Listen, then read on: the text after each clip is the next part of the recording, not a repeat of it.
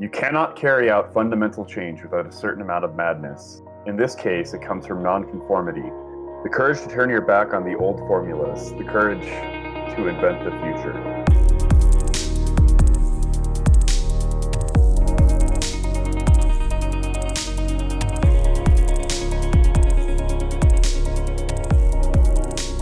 La révolution est victoire. L'échec appartient à la réaction et à la contre-révolution.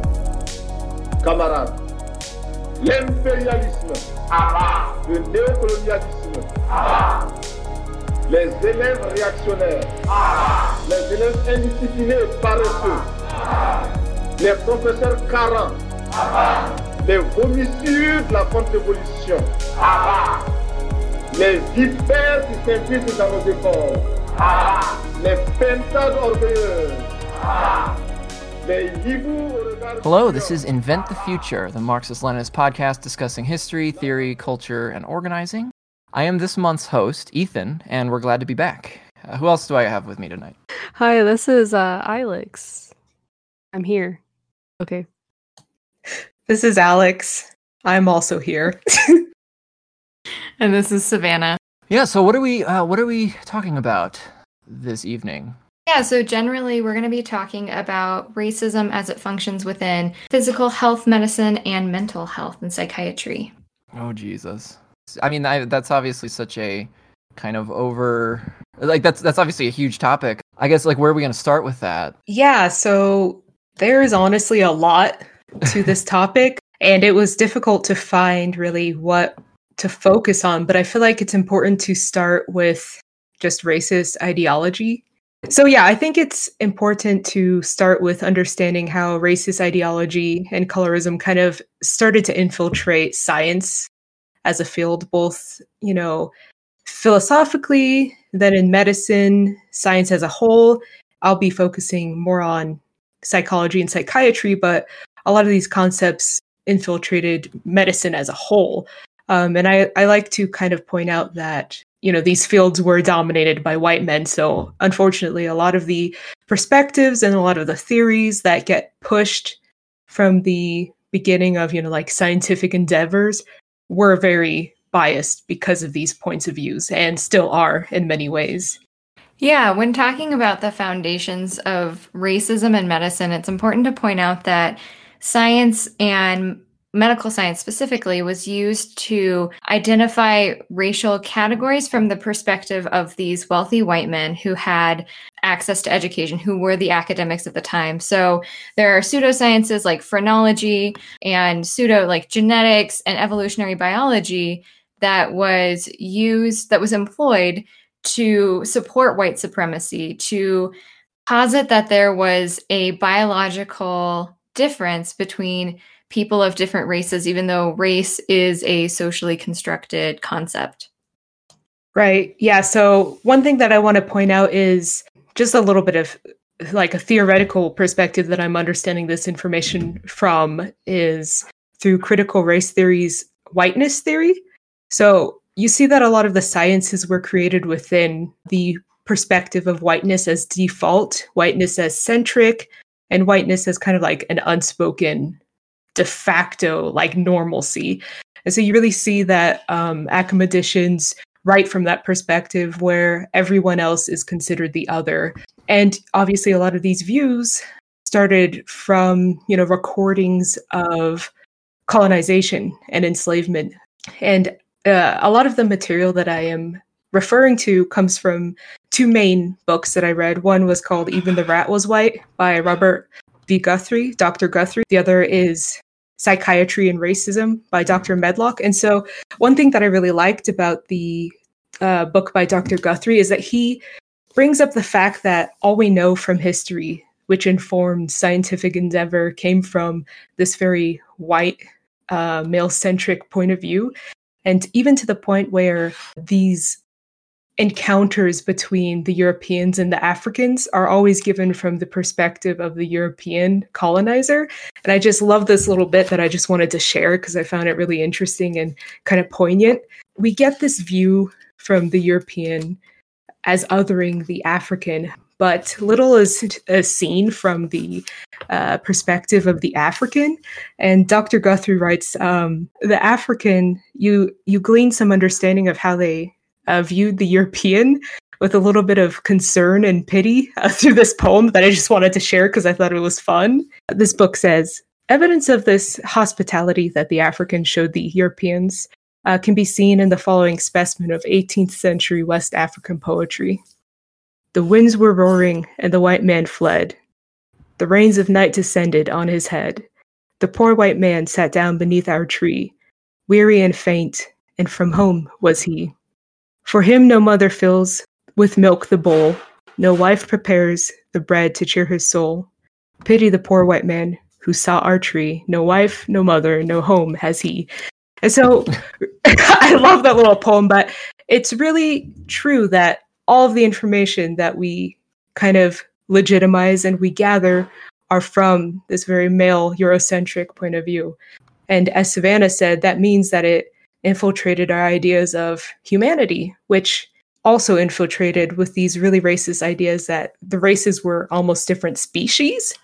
And so these different species that they formulated were the Homo americanus, Homo europaeus, Homo asiatus, and Homo afer.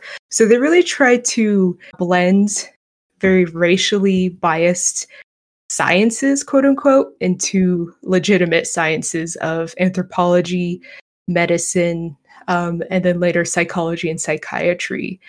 And we see an obsession with measuring physical and biological properties as it relates to race and trying to really create distinctions between the quote-unquote species of races to support the whites' superiority over the others. And so they even made like long charts where, you know, we have the species, racial species kind of base groups where it's like Caucasian, Mongolian, Malay, Ethiopian, and American. And those branch off into, you know, the different sub-races. So it really, unfortunately, became a large trend in science whereby biological research was directed towards these race sciences where they tried to measure, you know, different physical attributes as racially determined and as signs of inherent differences. A kind of painful thing is that we aren't really taught that a lot of the famous biologists, neurologists, psychiatrists, and psychologists that we kind of celebrate today had their run in the race sciences. It's really gross. For instance, Paul Broca, someone that I had looked up before as someone who's interested in neuropsychology, also obviously the person who's named after Broca's area. Not going to go into that because I'd go on a neurology tangent. He was into studying hair texture measurements and classifications. Oh dear. Yeah, not great. They had very racist ways of describing different hair types and stuff. You know, theories about hair growth for African people that were very problematic, like believing that, you know, black Afro style hair grew in tufts rather than follicles. Ooh. Jesus. Different physical features like lip thickness, skin color measurements. They would use things called tintometers, color tops, color blocks, and photometers to measure skin color.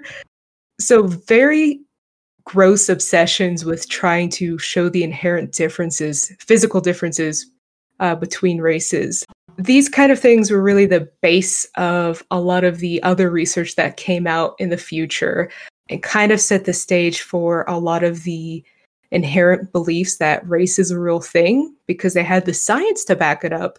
And a lot of these ideas that, you know, we're just naturally different people. It was completely discounting the effects of culture, society, treatment, and everything on the human condition. Well, and like, what was the benefit of that to the like white guys doing this? Well, it gave them a way to other people through the ivory institution of science.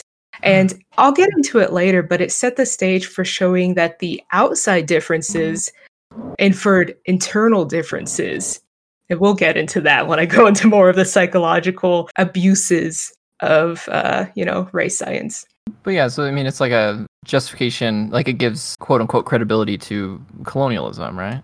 Yes, it does. It 100% dehumanizes the African to make them seem as less than human compared to the white, and it legitimizes the whites' colonization and power over the African. And we see that a lot, as we'll discuss, in the narratives that came out in describing emotional, cognitive, and overall psychological, like just well-being and functioning of people who were not white. Yeah, and we see this play out in medicine as well. These ideas of white superiority and the biological differences that these scientists were suggesting existed affected the way that medical research was done, how experiments were conducted on Black people throughout the 1700s to 1900s in really unethical ways. And they still cling to medical education and medical knowledge today. In 2016, a group of researchers looked at different genetics texts for, I think, middle schoolers. And they looked at texts that were published around the turn of the 21st century, so the late 90s to early 2000s. And they found that 90% of textbooks still linked genetics and race. Yep. It's super gross. Well, and so for anybody who might not be familiar with the idea of like race not being a biological constant, like what is just like briefly explain that? Yeah, I'd be happy to. So race is it's a social concept. There are no biological foundations in how we categorize race. If you look just at how race is categorized in the United States versus another country, you can see that social identifiers change a little bit. Racial categories will change. And so there's no biological foundation, even though scientists used pseudosciences like phrenology, they misunderstood evolutionary biology, like Alex was talking about, and created different almost species to categorize people of different races.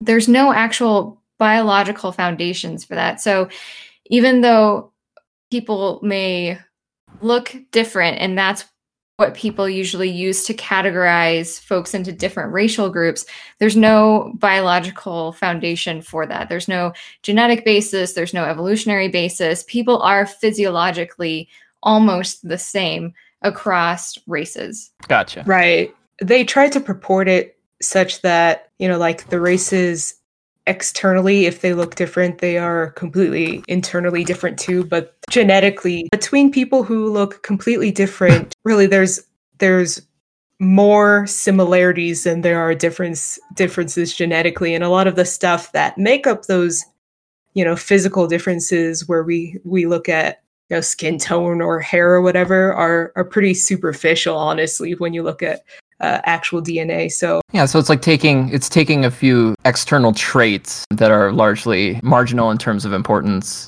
to actual right. Yeah, and then applying, like making a whole category out of that.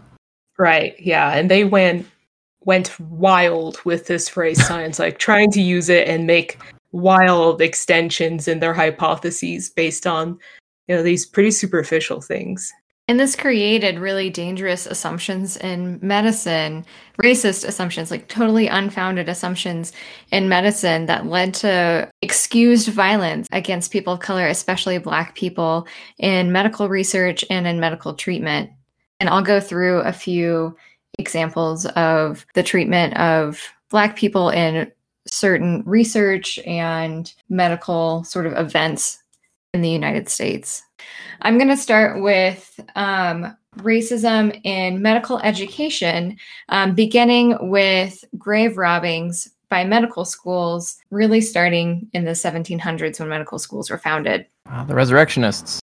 Yeah. So basically, if a medical school existed before it was legal to get cadavers, and even after for a time, medical schools hired what they called resurrection men to rob graves and steal people's remains for medical experimentation and instructions. This obviously, medical students need cadavers to do research, but no one consented to their remains being taken.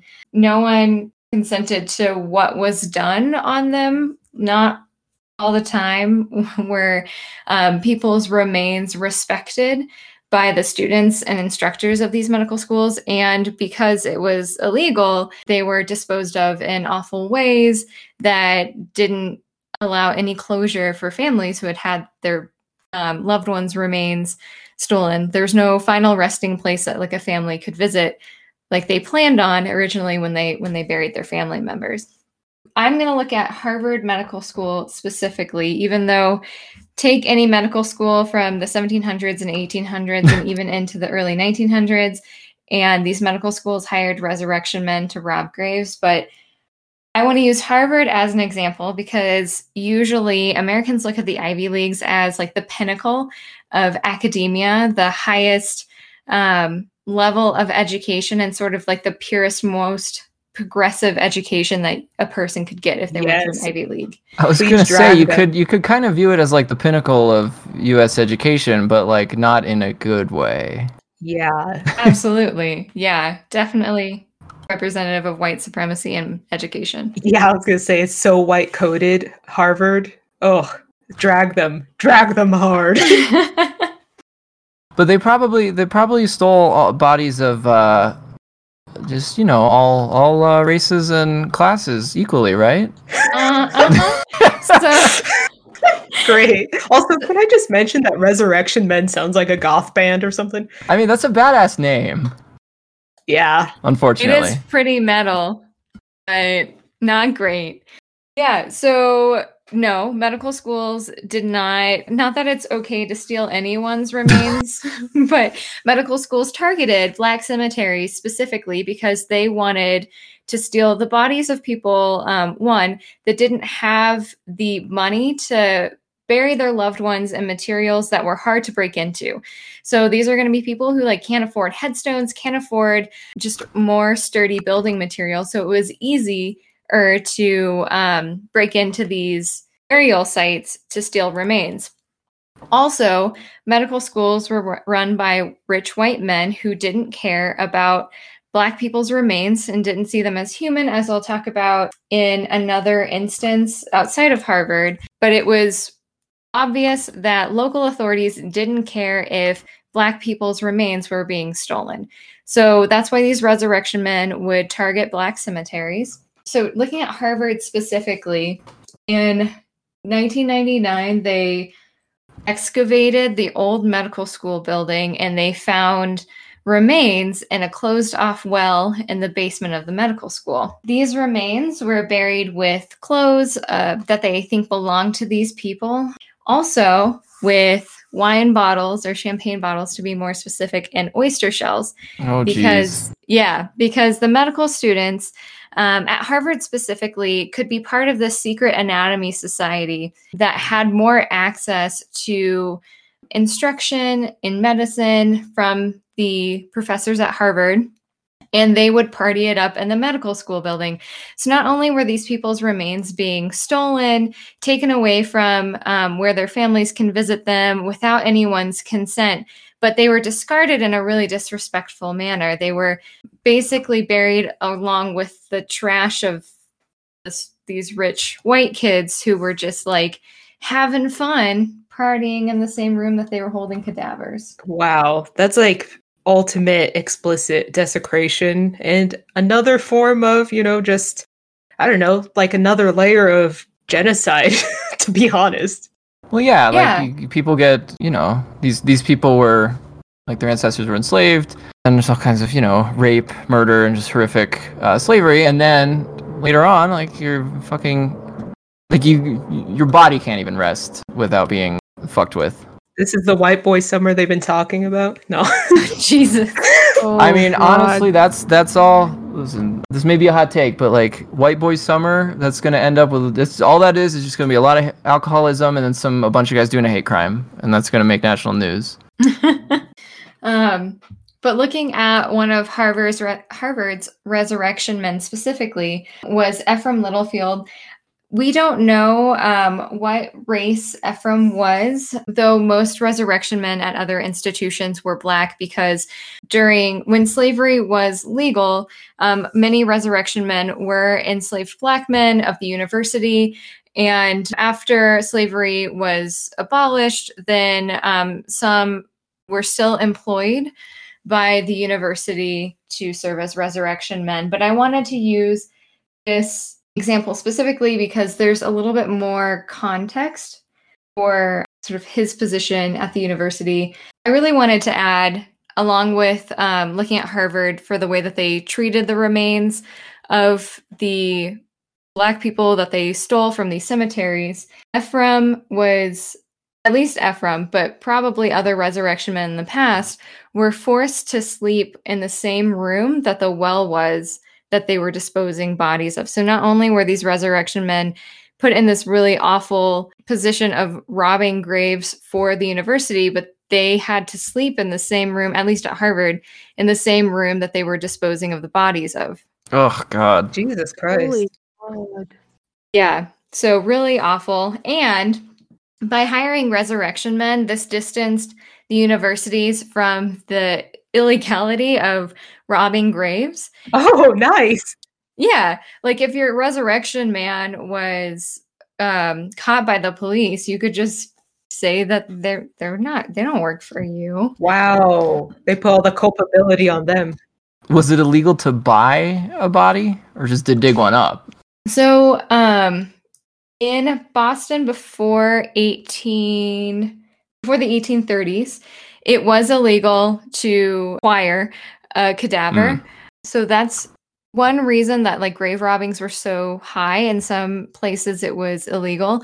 In others it wasn't, though. And even after what were called bone bills were passed and allowed universities to acquire bodies, the universities still used resurrection men to steal people's remains because you could only acquire bodies. And I'm not sure if you had to purchase them or they were donated, but you could only acquire bodies from people who were who had died, who were unclaimed, or people who were sentenced to death in prison. Oh, cool. Well, I wonder what those demographics are like. Exactly. Yikes. Yeah, so we can sort of assume that these were disproportionately people of color, again, that were having their remains desecrated and were not donating their bodies for science or experimentation, but rather having them stolen in different ways. Interesting story about Ephraim Littlefield. He witnessed a Harvard professor killing a Boston socialite. And so he so he was an eyewitness in that trial and ended up retiring with $3,000, which in the 1800s was a lot of money. Other resurrection men have not been so fortunate. There were stories that I read of resurrection men being disposed of in the same mass graves that they were disposing of used remains, or being buried in unmarked graves, so there's no way their families could find them, or being buried in really unsuitable graves that were later wiped away by some sort of environmental disaster. I was just gonna ask, is there a clear connection or somewhat of a connection, at least for some of these men, that they were getting sick by laying in proximity to that well, and that later on that's like kind of what caused their like an underlying illness or something? Like, I'm just trying to think of logistically, it's probably these men are probably getting sick and they're probably dying, and then you get sick from literally laying with these bodies and then or in proximity to these bodies. So I don't know. This whole thing makes me really angry. I'm trying to verbalize this while also kind of taking it all in, but yeah. Yeah, it's really horrendous what these medical schools are doing. I didn't read anything on that. I honestly don't know if the doctors of the time would have cared enough to note any of that, but I can't imagine that, you're right, being in that close proximity with decomposing bodies, especially when preservation tactics weren't very good at the time, like you couldn't preserve remains very well. I can't imagine that they were decomposing in a way that was safe to be in the same room as them.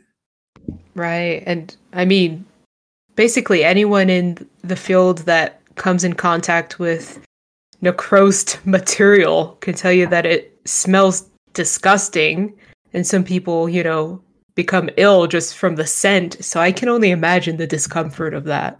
Absolutely. I was fortunate enough to be a part of like a pre-medical program that we got to use cadavers for instruction, and even with like the preservation processes that we have now, it's still an overwhelming and really unpleasant smell. So I can't imagine that people weren't getting sick from being around decomposing bodies then.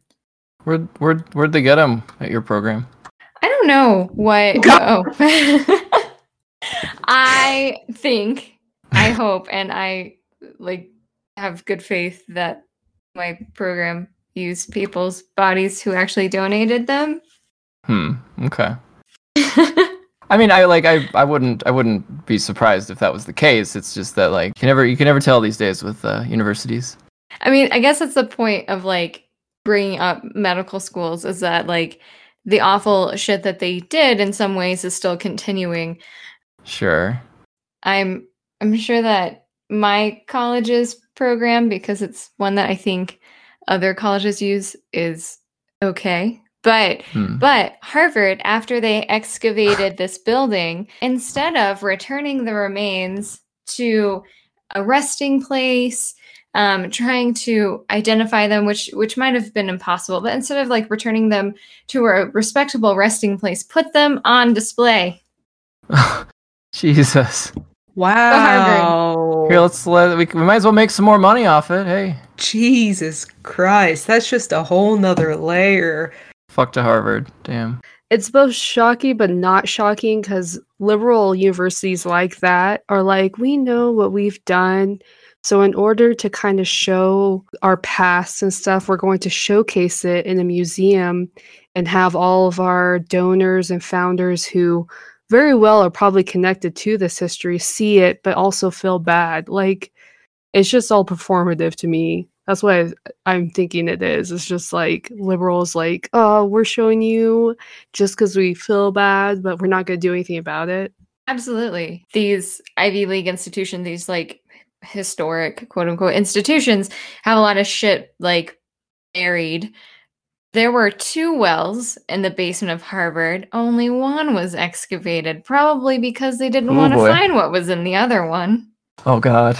Yeah. So, and there was also documentation from the medical students at that time who were part of the secret anatomy society that not only were they partying it up in the dissection lab and throwing their trash away with these remains, they were also stealing pieces of the people's remains on midnight raids. You serious? They're doing, oh my God, I hate that. They're like spring break. Yeah, like why? I mean, not only like gross. I mean, I understand they don't understand germ theory, like gross ethically, gross like because of that, and like it's a decomposing body, but why? I don't want to know why, but why? Yeah, like I don't know. Even if they don't understand germ theory, like it's a dead person, dog. Like, come on. Little respect? Yeah, absolutely. But no, they didn't, because they didn't view the remains that they stole as like people's remains. Like Black people were dehumanized. The remains that resurrection men stole were disproportionately Black. So like if they're not going to respect these people in life, they're definitely not going to respect them in death. And that goes, that segues well into the New York City grave robbing riots, which I want to talk about next. So in 1788, and New York City was founded in 1625, which blew my mind, but was also just like helpful for me to put things in context. But 1788, a group of Black people in the area petitioned the Common Council, which is like the local government, to stop the grave robbing. They knew, it was common knowledge that medical schools were doing this. Medical schools and teaching and like constructing hospitals were stealing people's remains. So they petitioned the local government because they knew it was the medical schools and the hospitals. And they said like, hey, can you do something about this? Like our loved ones' remains are being stolen, and we're not okay with that. And the local government said, if the only ones procured for dissection are products of Africa, then surely no person can object. Well, okay. Yikes. Yeah, so these local officials did not care that people's bodies were being stolen because to them it was only Black people's remains that were being stolen.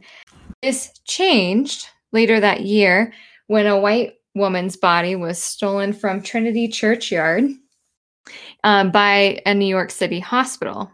And instead of the Common Council and the town turning a blind eye, they just like got together and started rioting.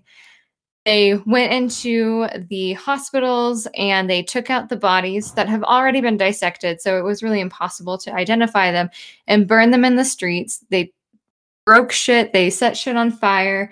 After going through some of the New York City hospitals, they moved on to Columbia University to raid that as well. The medical students and instructors at Columbia had heard that the riot was going to happen, so they actually hid the bodies beforehand, so they weren't able to find any bodies. Interestingly, Jesus. Alexander Hamilton pops up in the story, so for all you Hamilton fans.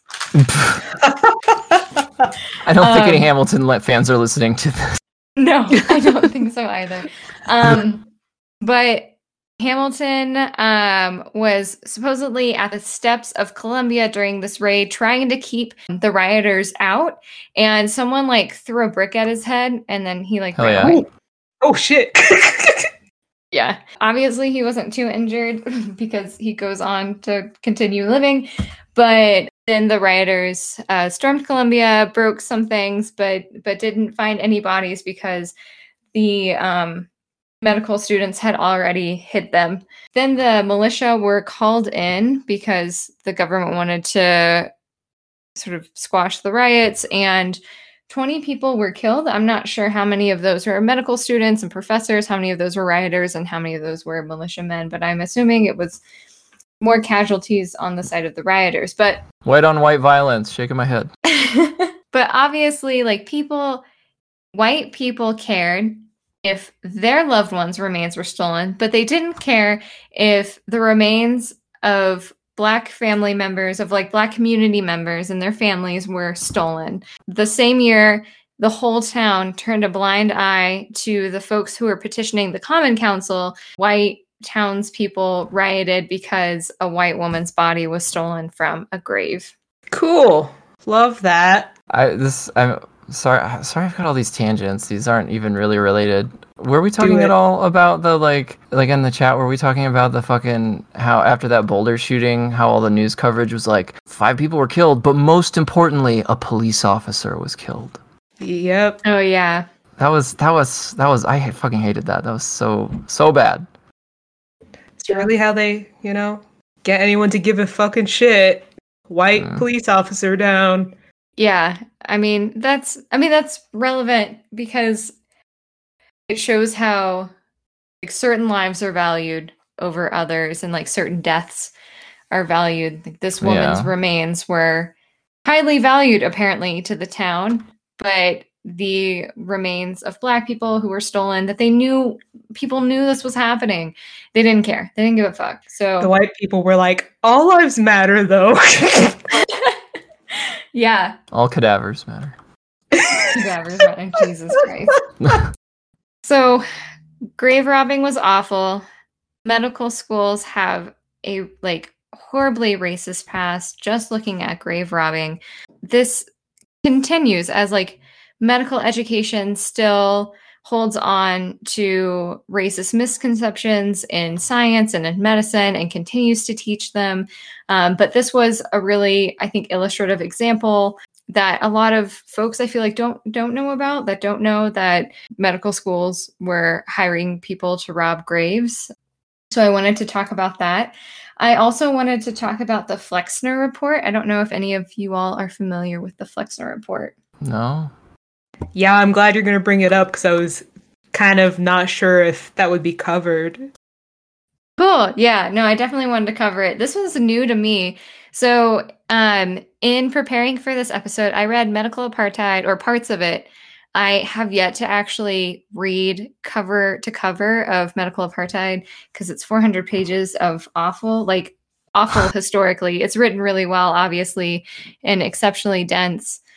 but it's really difficult to get through, especially as a sick person. Like just reading about the atrocities in medicine that affect the way that medicine still functions it's fucking awful and depressing. So I listened to podcasts in addition to reading Medical Apartheid and reading articles, and the folks on these podcasts really brought things in that I haven't heard of before, including the Flexner Report. So I did some research on that.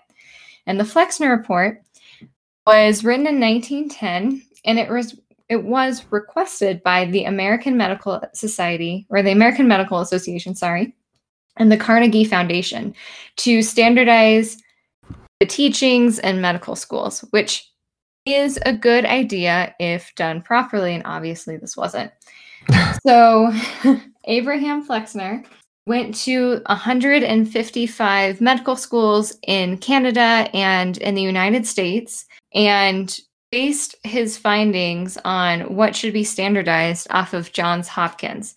So he went to Black medical schools, women's medical schools, and these rich medical schools, as well as rural medical schools, which were also underfunded, and based his report off of what Johns Hopkins was doing. So he was like, fuck everything else. You're not actually creating good doctors. Only Johns Hopkins is.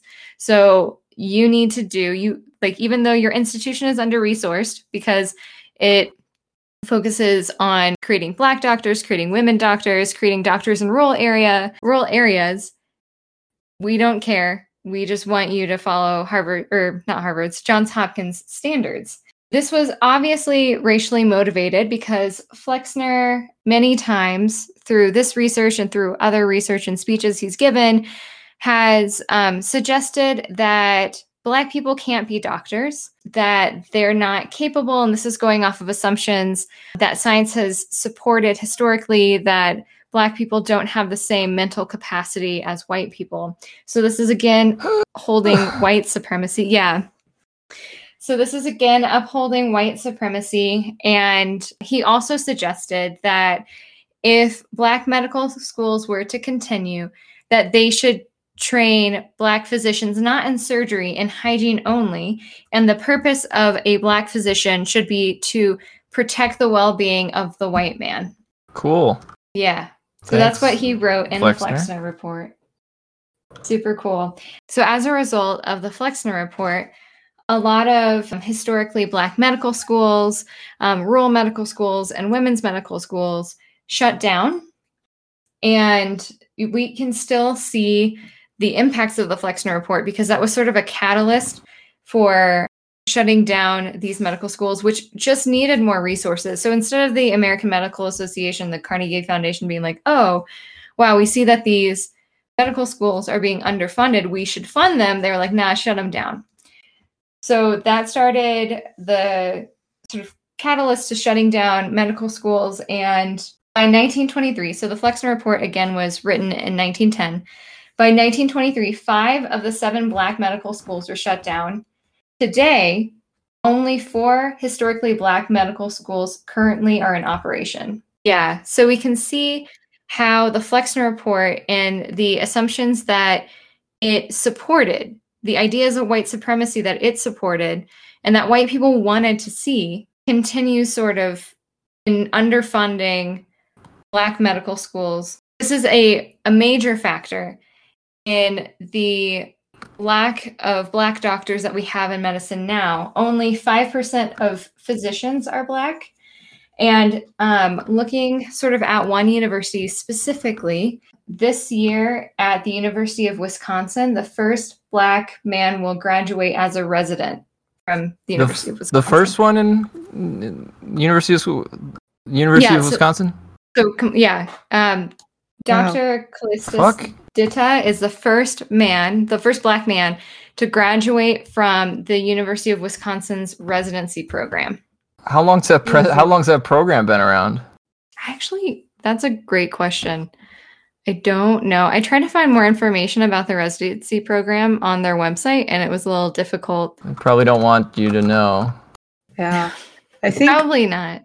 I mean, it's so important to bring this up to really highlight how the education system is set up to fail people who don't come from like middle class white backgrounds, and how that has resulted in palpable lack of physicians, lack of medical workers, like lack of healthcare provided to rural areas.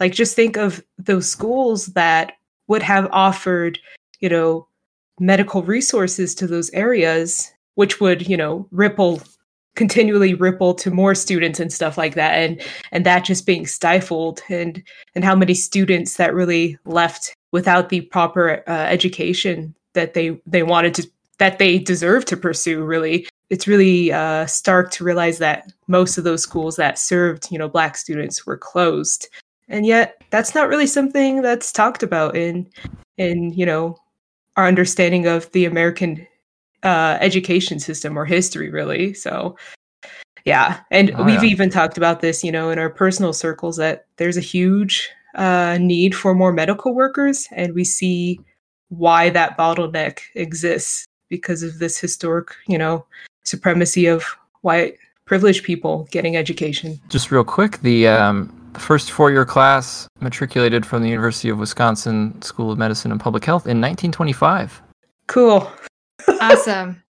That's great. Love that for them. Yeah, I'm not sure if their residency program founding date would be different than the medical college, but I'd imagine that it wouldn't be that far apart. And the fact that in 2021, the first Black man is graduating from the residency program is just absolutely unacceptable. Oh, that's monstrous. Exactly. Yeah. I listened to an interview with Dr. Callistus Ditta, and he was talking about his experience at the University of Wisconsin and in Madison. I didn't know this, but apparently Madison is one of the most segregated cities in the United States. Mm-hmm. And he talks about the racism that he's felt at the medical school and in Madison in general. Like, one time he was driving to work and got pulled over because he had a parking pass on, like, hanging from his rearview mirror, which is apparently not okay. Okay, cool. Yep. I think this is an important illustration of another way in which people from poor minority backgrounds have, more difficult access to medical training and just higher education in general. Like, there's definitely de facto segregation with a lot of universities and programs.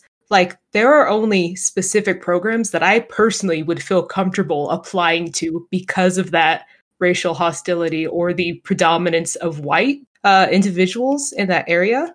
And I don't think that that's really something that crosses the minds of people when they think of education.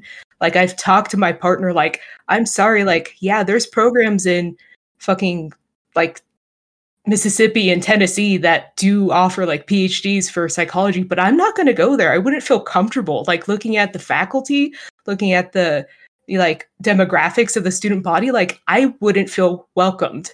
And so that in itself cuts down the access to those programs and for other ethnic minorities for pursuing these degrees. And that contributes to the bottleneck as well. In my program, I'm the only one specifically focused in Latin American history, but the only one who has any heritage in Latin America. And it's, like, unnerving going to a class because it's all white people. It's not even, I'm by myself and my professor's there. So that's why we're really close. But, like, that kind of, it's just kind of terrifying. Like, just, and even not even just that, but, like, validating, like, Latin American history and saying, like, how it's kind of important, like, especially when you're talking about American history, because a lot of them are into that. I don't know. I've just been frustrated about it because it's just, if I didn't have family here, I would go somewhere else for school. Yeah. That is completely understandable. And in my clinical psychology cohort, I'm the only minority. And so I think that says a lot about the schools, academia, and higher education still, for sure. Yeah, racism in education functions in so many different ways that aren't necessarily discussed when those topics come about, that it's literally in every facet. So, like, for this for the doctor who just graduated or is graduating this year from the UW residency program, talking about how he runs into police all the time. Like, he's always pulled over for bullshit. And he experiences racism in the workplace. Like, that is all a barrier to him being a doctor, because that's all like super stressful. And I don't think he didn't go to medical school at the University of Wisconsin, but he did go to the medical school in the United States. So definitely racism in every facet of education sets up a barrier. So I'm going to move on to racism in medical research. And I'm going to be talking about two sort of big events or illustrative events in medical research in the United States. I'm going to be talking about the research that Dr. Marion Sims did, and I'm going to talk about the Tuskegee research as well. I'm going to start by talking about Dr. Marion Sims, who was a gynecologist, and he was born in South Carolina, but he practiced throughout the South. He wrote an autobiography that stated he was a mediocre medical student, and when he became a physician, didn't really even understand what he was prescribing his patients. So we know this is going to go really well. So Marion Sims is known as the father of American gynecology because of his torturous experiments that he conducted on enslaved Black women. Marion Sims saw an opportunity to cure vesicovaginal fistulas, which are basically, it's a hole in between the bladder and the vagina, which causes incontinence and also causes your vagina to fill with urine. So that leaves opportunity for infection and is really unpleasant and obviously makes someone incontinent. So it's impossible for you to live out your life as you would before. Women usually developed vesicovaginal fistulas after a difficult childbirth, which was common in Black enslaved women because they were often not fed well. They didn't have access to, though they had access to midwives, they didn't have access to other medicines at the time and like doctors that actually gave a fuck about them. So that could lead to some trauma during birth. A lot of white women, wealthy white women specifically, also had issues with vesicovaginal fistulas because for some reason, doctors thought using forceps during birth was a good idea, and that would often cause tearing and cause this condition. For a wealthy white woman, that led her to be sort of kept in the home for the rest of her life and kind of on bed rest because she would be completely incontinent. However, for Black enslaved women, this means that they still have to work. They just have to work in less sanitary conditions and painful conditions. He would go to different plantations and experiment on enslaved Black women without anesthesia, even though at the time there were some methods for anesthesia. And anytime Marion Sims did any type of surgery on a white woman, he would use anesthesia. Of course. Yeah. So anesthesia existed, but he didn't use it. He, in his writings, and while he was sort of validating his procedures, would say that Black women didn't feel as much pain. And this is an assumption that is one of those assumptions that science and medicine early on was promoting as a difference between white people and Black people, that Black people just didn't feel as much pain. That's obviously very untrue, and even Sims knew that. Sims would perform these really torturous surgeries on women without anesthetic, and he would have other doctors holding the women down during the surgery, or he would force other enslaved women to hold the patient, or I wouldn't even say patient, but the person that he was really just torturing down. Marion Sims also just didn't know what the fuck he was doing. He got lucky eventually by using silver instruments, silver surgical instruments, while working on tying up or sewing up a woman's fistula. And silver kills certain bacteria. It's not perfect, but it is an antiseptic in its own way. So it it didn't really kill any infection that was already there, but it didn't introduce a new one, which allowed this woman's body to heal. Actually, like the fistula actually kept the sutures and ended up healing. So from this experiment, Sims went on and traveled around the country saying that he had cured vesicovaginal fistulas, and he was just upheld as this amazing surgeon, even though he never knew what he was doing. He was always fumbling around, and he was not treating patients, but rather he was doing horrendous, painful experiments that he didn't even know if they would work on women that he saw as other. So even though he was conducting these awful, horrendous, and torturous experiments, until recently, he was upheld as the father of modern, or not modern, but American gynecology. That has so many layers to it. Mhm. I can't unpack it. Jesus Christ. Yeah, it's awful. It's absolutely horrendous. And after Sims found this cure for vesicovaginal fistulas, he said that he treated every one of the women that he was previously experimenting on, the ones that were still living.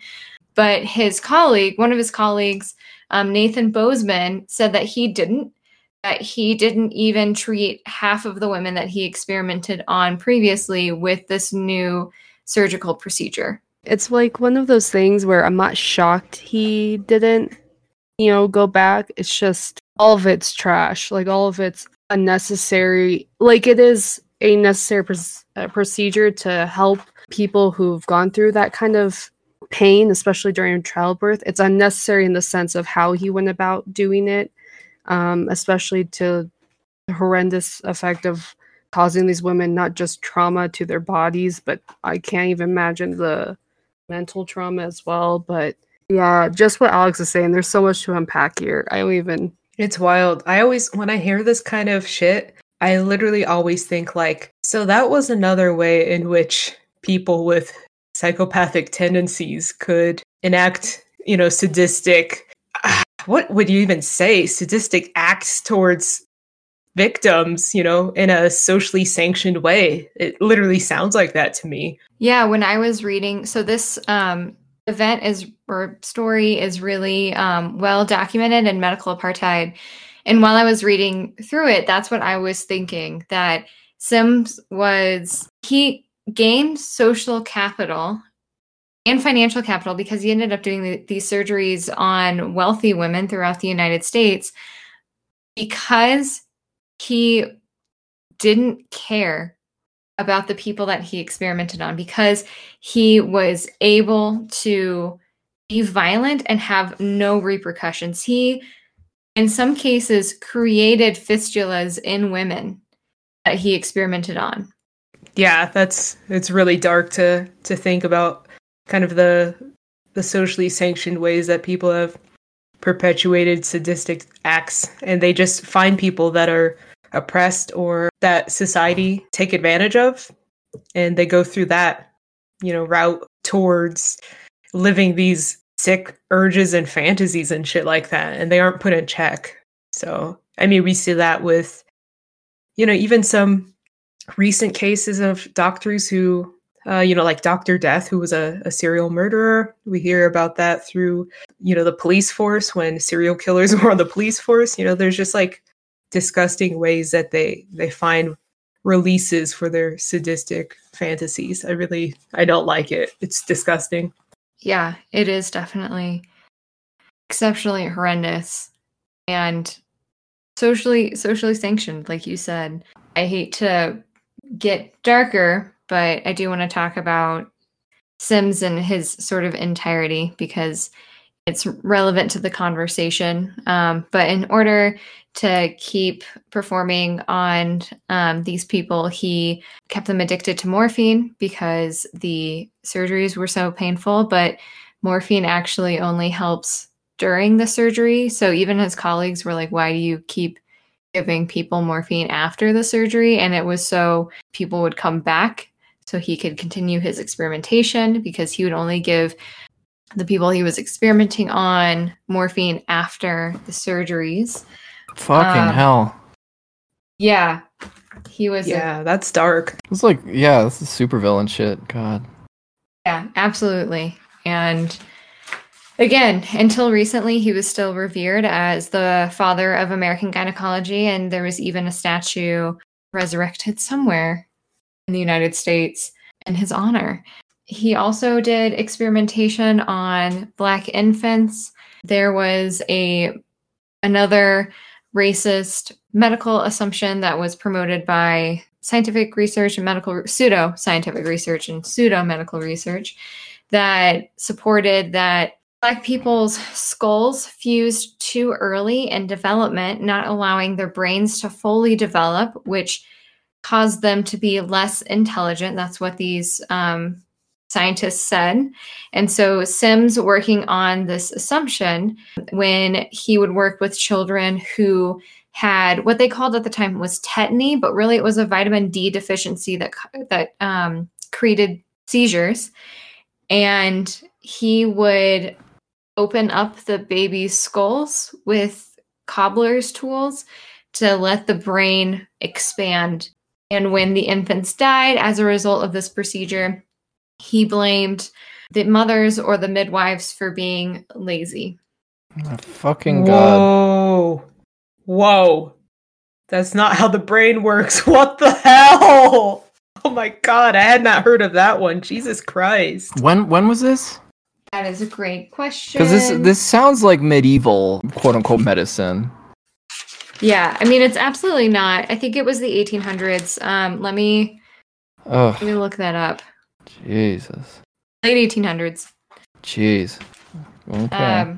So you can see how these dangerous assumptions in medicine, these racist beliefs that medicine and science had created and supported, led to direct and awful violence on Black people's well-being. It took their life, it took their health.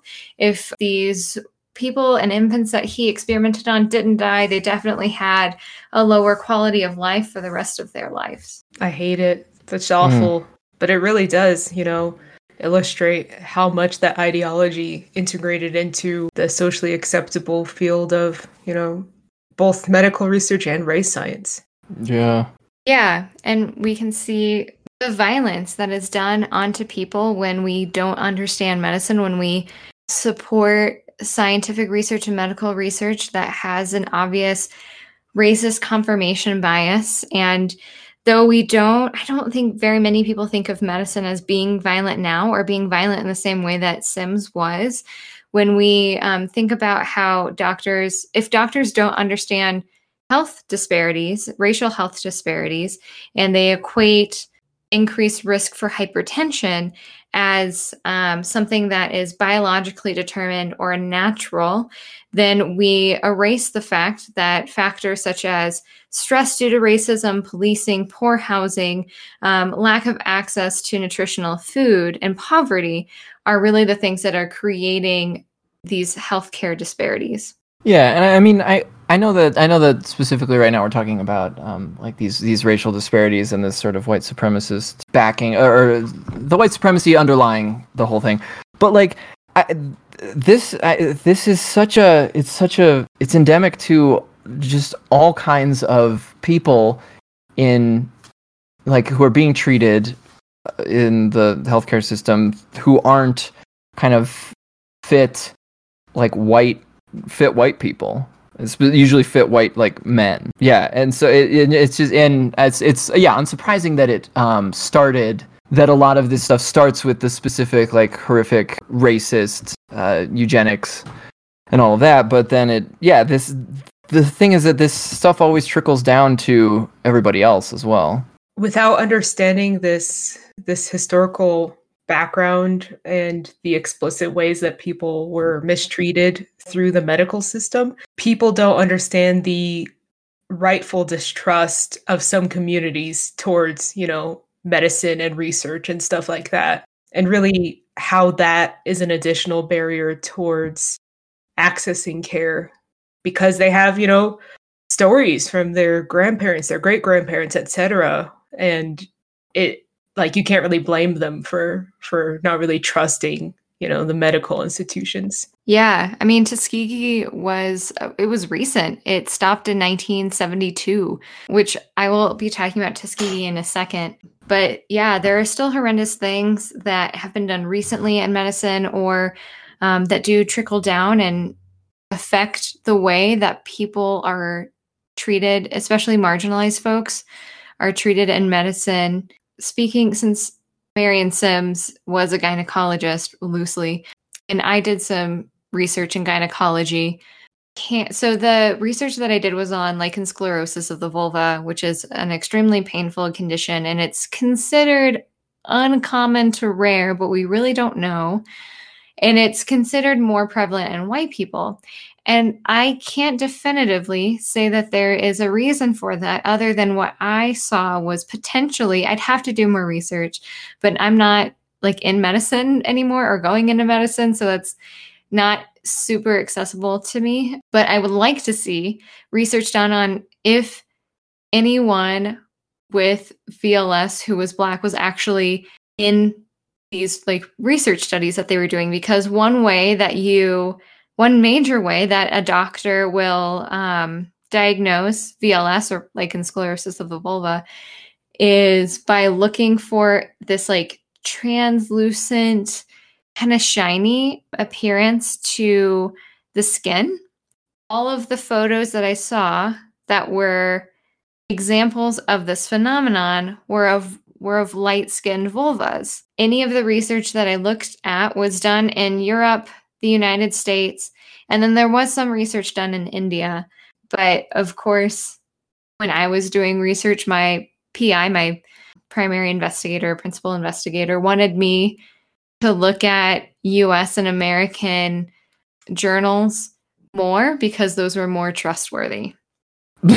Oh, for sure. Nice. I love that. Yeah, so we can see this today. And like I wrote my undergraduate thesis on how sexual assault was overlooked in VLS diagnosis, but I didn't look at race as much because there really wasn't information, because I don't believe that people of color were actually in any of the studies that were done in the United States or Europe. So when all of these studies are saying, well, this is more prevalent in white people, it's like, is it? Or are you just focusing on white people? So we can still see how racism and racist confirmation bias guides research in medicine today. I think it's telling that the experiment you're about to cover, Tuskegee, is literally the study that people have to learn about when training for ethical research, because that's how bad it is. And I think it's also telling that it was obviously directed towards Black men. And I would just love to mention that someday we'll have to, look at how the medical and psychiatric fields have oppressed LGBTQ communities too. I really tried to focus on race, but that is such a huge topic, especially in psychology. The problem, I mean, again, it's just like you could basically do a whole episode just on any particular marginalized group and their experience with medicine and science in general. And then I think there's a lot of overlap in many cases, but there's also a lot of novel ways of fucking with people, depending on their the specific ways that you don't match the pre-existing notion of the ideal patient. Yeah, I'd like to have more episodes continuing on how medicine and psychiatry have mistreated LGBTQ folks. And also, I would like to look at like for-profit medicine, like the for-profit nature of medicine, and how deeply that changes everything. I mean, even looking at racism in medicine, like early medicine was used to validate, either ethically or just by upholding white supremacy, was used to validate slavery. And that's because there was a lot of capital tied up in validating slavery. If you're trying to keep the wealth in the hands of white people, then what you're going to need to do is validate slavery. So I think That is relevant in this conversation, but I also would like to focus on just capitalism in medicine and the for-profit nature of medicine, even those nonprofit hospitals and nonprofits or like nonprofit organizations. So yeah, moving on to the Tuskegee syphilis study. I'm glad that people who are studying medical research or doing any clinical work usually study Tuskegee as part of like an ethics course. I wasn't sure if I wanted to talk about Tuskegee because I learned about Tuskegee in high school and I studied it multiple times in college. And so I figured people probably have some sort of exposure to what it was. But then I was talking to someone about this episode and they were like, I've literally never heard about that. So I decided to talk about it. So in 1932, the U.S. Public Health Service started a study to observe the progress of syphilis in untreated Black men. The study was done in Macon County, Alabama, and it was done on 399 men. The goal of the study, from the perspective of the Public Health Service or the PHS scientists, was to validate. They were already looking for validation. They wanted to validate that syphilis in Black people affected the cardiovascular system more than it affects the neurological system in the brain, because they expected that to be a heavier symptom in white people because white people had, from their perspective, more developed brains, and thus syphilis would target their brains versus Black people, from their perspective, did not have well-developed brains, and so syphilis would attack their cardiovascular system. So already starting out really well here. Yeah, I mean, when your premises are that solid, what comes after has to be just great science. Yeah, exactly. So they were already looking to confirm the racist ideas that they held. And again, these were ideas that came from science and medicine research that was done to create racial categories and to uphold white supremacy. So we see it leach in, again, this like foundational knowledge that was coming from science and medicine, that white people are superior and thus Black people are inferior in these ways. And we're going to do the study, which was exceptionally unethical, to validate those claims. Some PHS physicians did not believe that syphilis should be treated in Black people, even though there was treatments when the study started. They weren't great or super effective. They were different types of arsenic given in low doses. Oh, God. Yeah. So not great, but this was what they were treating white folks with. So they had a treatment for syphilis. It wasn't effective, but they had one. But the PHS scientists didn't believe that it was worthwhile to treat Black people for syphilis because they believe that according to them, their more simple brain could not handle a complex society. So they would always be at odds. We shouldn't even treat them. It's not worth it. Jesus Christ. PHS doctors also blamed syphilis on the lack of morality and promoted the idea that Black people were hypersexual. They didn't have any morals. They were getting syphilis because they were having way too much sex, which, like, regardless of the amount of sex a person is having, like, that shouldn't have been a conversation that they were having. But they were just pushing this narrative, again, that was founded in pseudoscience, that Black people were hypersexual, not moral, and not as human as white people. Though it's interesting in that they did studies later that at the time in Macon County, 61% of the syphilis cases were congenital. So you can get syphilis through intercourse, but you can also get syphilis if a mother has syphilis and gives birth to a baby. There can be some infection there as well.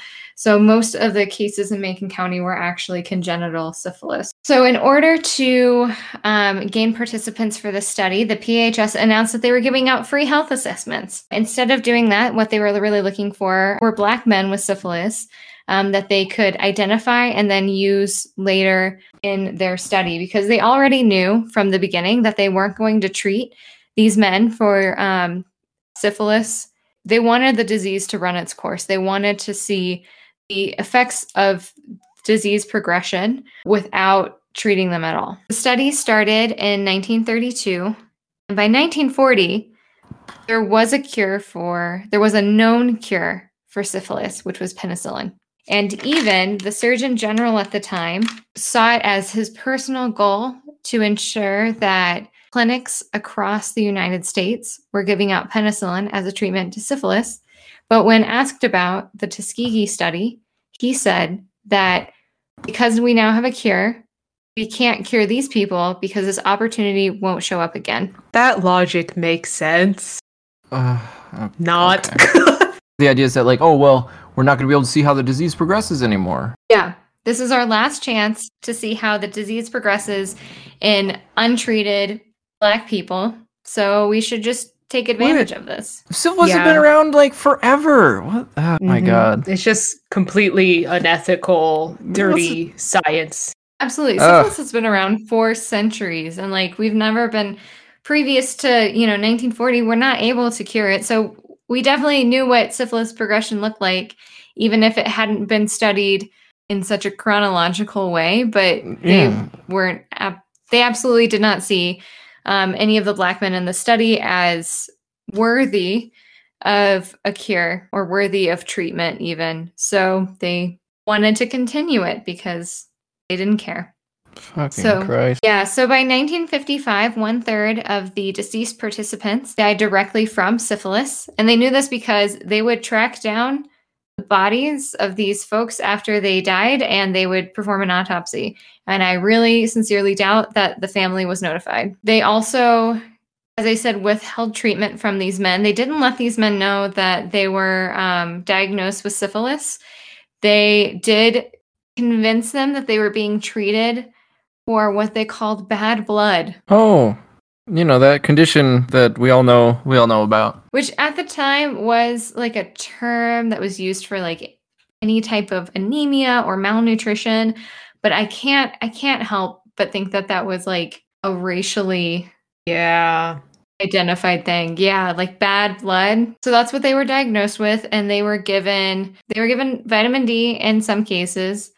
They were given ineffectual amounts of arsenic, but not the types that they were using as treatment at the time before penicillin, or they were given mercury salve. So they were given pleasant vitamin D, ineffectual doses of arsenic, and not the right type that they were treating people with syphilis at the time before penicillin, or they were giving folks mercury salve. And they gave this to people that like they identified definitely had syphilis. So they did have to keep some control subjects, of course, because this was really great science and they decided they needed that. So they didn't give the mercury salve to their control population. They gave the mercury salve to the Black men that they identified that had syphilis. And this was a treatment at the time, but I still don't believe that like it was probably like the right dosage. I mean, mercury's going to hurt you anyway, like it's bad, but I feel like they probably didn't even care what they were giving to these people. And some of them reported like their hair falling out and teeth falling out. But also, so in 1955, 1/3 of the deceased participants died directly from syphilis. 40 of the men's wives had been affected and 19 children were born with congenital syphilis. So not only were these men not receiving treatment and not being told of their condition, but this put other people in danger. And the researchers knew this. The researchers knew that because it was sexually transmitted, that the men's partners were going to most likely develop syphilis, as well as any children that they may have from a mother who was infected with syphilis. So by 1965, there were like some fringe groups, some activists, and some individuals that were raising concerns about the syphilis study. But there wasn't anything really that was publicly known about the study. It was mainly people who had access to medical research, who worked in the public health service in some way, who knew about the study. And after a while, 7 years, there was an article that was written about the Tuskegee syphilis study. And this article was written by a reporter who got some information from someone who used to work at PHS and was upset that they weren't doing anything about the study, because by this time, the study was still continuing. They were still tracking these men's lives. They were still not giving them treatment. And because penicillin was so available at the time, what they were actually doing was trying to keep them from going to a different clinic because that would have affected their results. Can't have that. So they didn't want to affect the results. So they tried to keep these men from going to other clinics for treatment. So that also brings in the question of like, if they got sick with something else, like if they had a cold or something, or another issue that they wanted looked at, were these doctors even treating them for that? I don't know, but I don't believe that the answer would be yes. So after this article was written, there was pretty large public outrage, and the Assistant Secretary for Health and Science Affairs, or Scientific Affairs, announced that there would be an investigation, and this investigation was done by like a panel of experts in ethics and medicine, and the panel did have 9 people. 5 of the panel members were Black, 4 of the panel members were white, and they ended up deciding that the study was not ethical. It shouldn't continue, so they ended up shutting the study down. They gave healthcare and monetary compensation to the affected families, and they decided that there weren't enough protections in policies that protected like the human rights and health of research, of folks doing research, of folks like being research subjects. There were issues with this panel, and Harriet Washington goes deeper into those issues and medical apartheid. I didn't have the opportunity to read through a lot of that, but that the issues didn't stop there, but they did end up making a big impact in the policies that protected people's rights and people's health as they were in research studies. Well, Pleasant. Damn. Yeah, I don't really know. I don't know much to say. Death to America, as always. Absolutely. Death to America. Tuskegee ended in 1972, and some folks may think, like, why does it matter? Because, like, that ended in 1972, though it was recent. It was quite a few decades ago. So, like, really, does this affect medicine now? And you can still see the effects of racial bias in medicine today, as we've been talking through the podcast so far. There was a study done from 2013 to 2014 on members of the American College of Surgeons. And the survey asked them about racial health disparities and if racial health disparities existed. Only 36% of surgeons thought that racial health disparities existed. 11% believed that they existed in the hospital that they worked in. And only 5% believed that they existed in their own personal practice. Yeah. About that. I am honestly flabbergasted with how little acknowledgement there is to that issue. And I think it clearly shows. There's a lot of research. There are a lot of conversations on racial health disparities, on the impacts of racism on a person's health, on the impacts of the environment and poverty on a person's health. And yet there are these surgeons who stay isolated, who either have not tried to educate themselves or have gone through these education programs without learning anything. The amount of re-education that medical professionals need is astonishing. Like I said earlier, 90% of genetics textbooks by the turn of the 21st century supported the idea that race has a genetic foundation. When we aren't teaching people an accurate account of genetics, an accurate account of race, that race is and only is socially constructed, we are creating people that have to be re-educated at some point in order to be good physicians. If you can't learn genetics improperly and then continue your education and then like understand genetics later, unless it has been like redefined for you. And there are so few teachers and instructors in the sciences who are taking this on to redefine race in only social terms. and to acknowledge that students have been given false information. I mean, we look at genetics in general, not even genetics as it ties to race, but genetics. And for many students, because it was taught improperly, like Mendelian genetics are not accurate, we have created people like scientists and medical professionals who still have a basis in genetics, in Mendelian genetics, and really inaccurate genetics. And so what that creates are doctors and scientists and like medical scientists who, when they can't explain something, explain it through genetics. And then when you have race identified as something that's genetically founded, then it's really easy to tie that back into race and say that this is a natural occurrence instead of this is a product of poverty. This is a product of racism. This is a product of your body being flooded with cortisol constantly.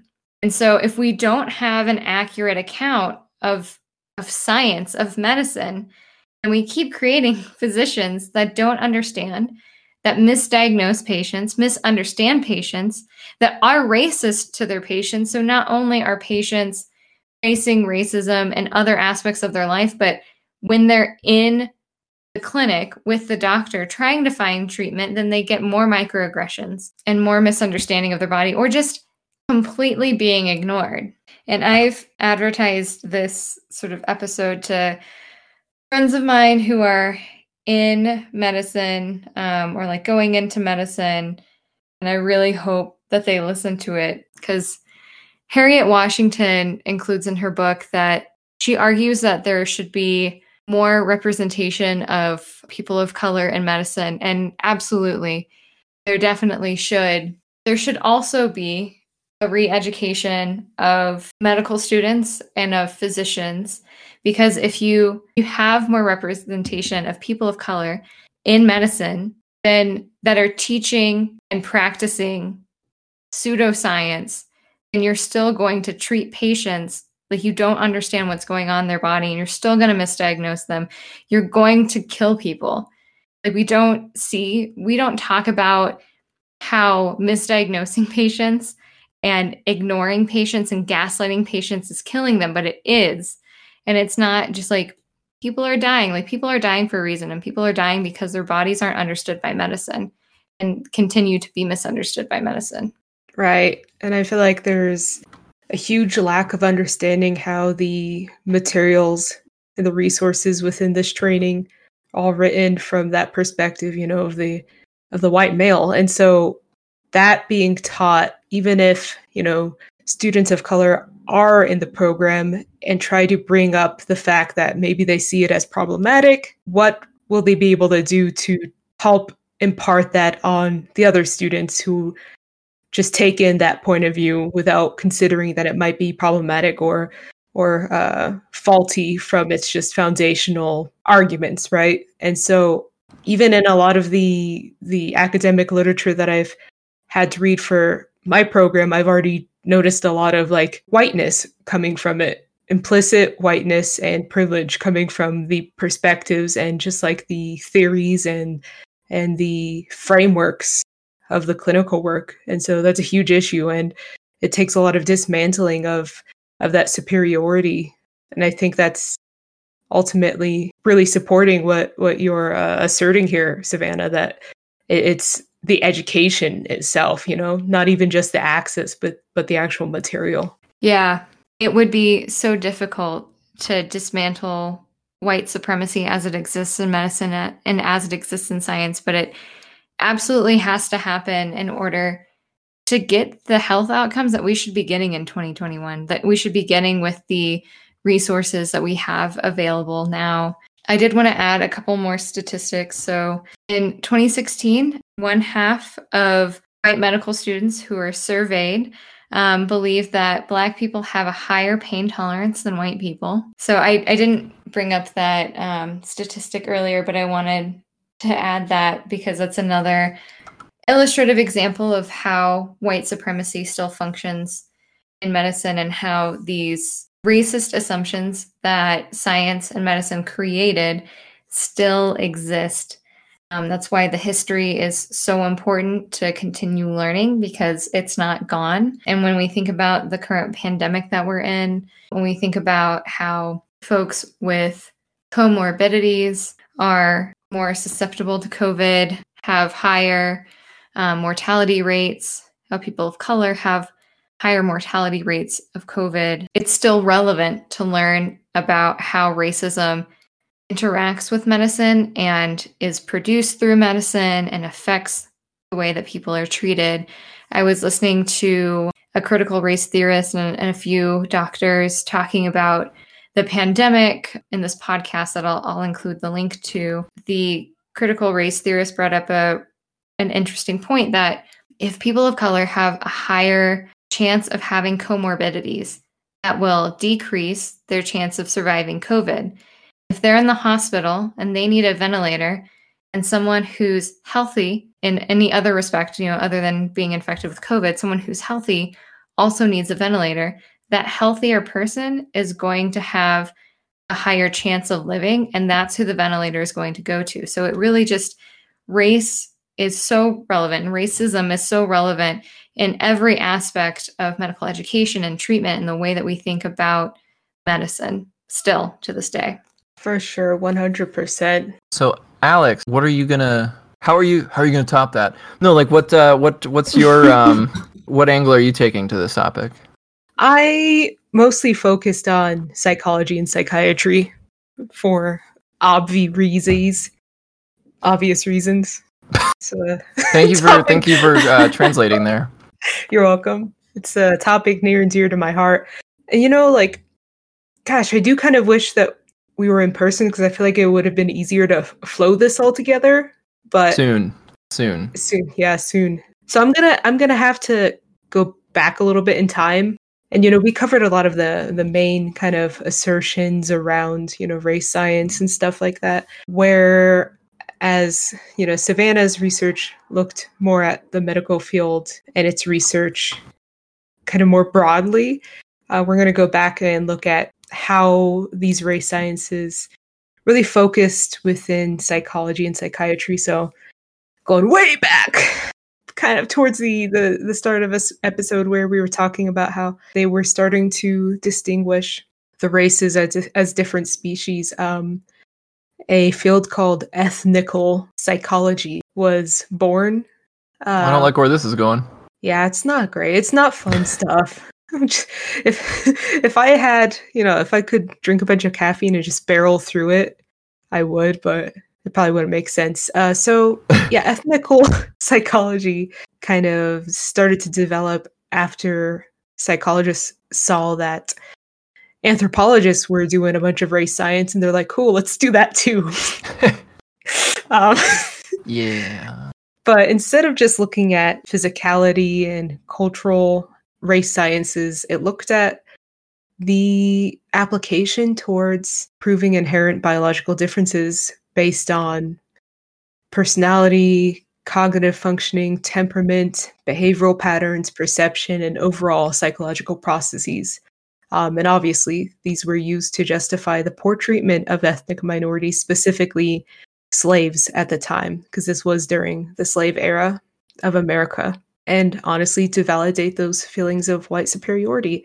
So we see that, this historical validation of racism through psychology would affect what research was conducted and what was found. And obviously, they would be interpreted through the racist trends of that day. So, for instance, there are a lot of psychologists in our history that we celebrate, but we don't know were within this trend of ethnical psychology. One being Dr. Robert S. Woodworth, who would later be the president of the American Psychological Association. And for those of you who don't know, that's a big association that's really important for psychologists. Like, I'm a member of it. I'm part of some divisions, so it's not great. They published the DSM, right?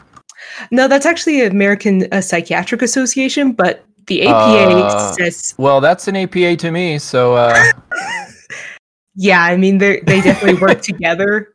And the APA sets all the standards for clinical education in the USA for psychology. So let's just put it like that.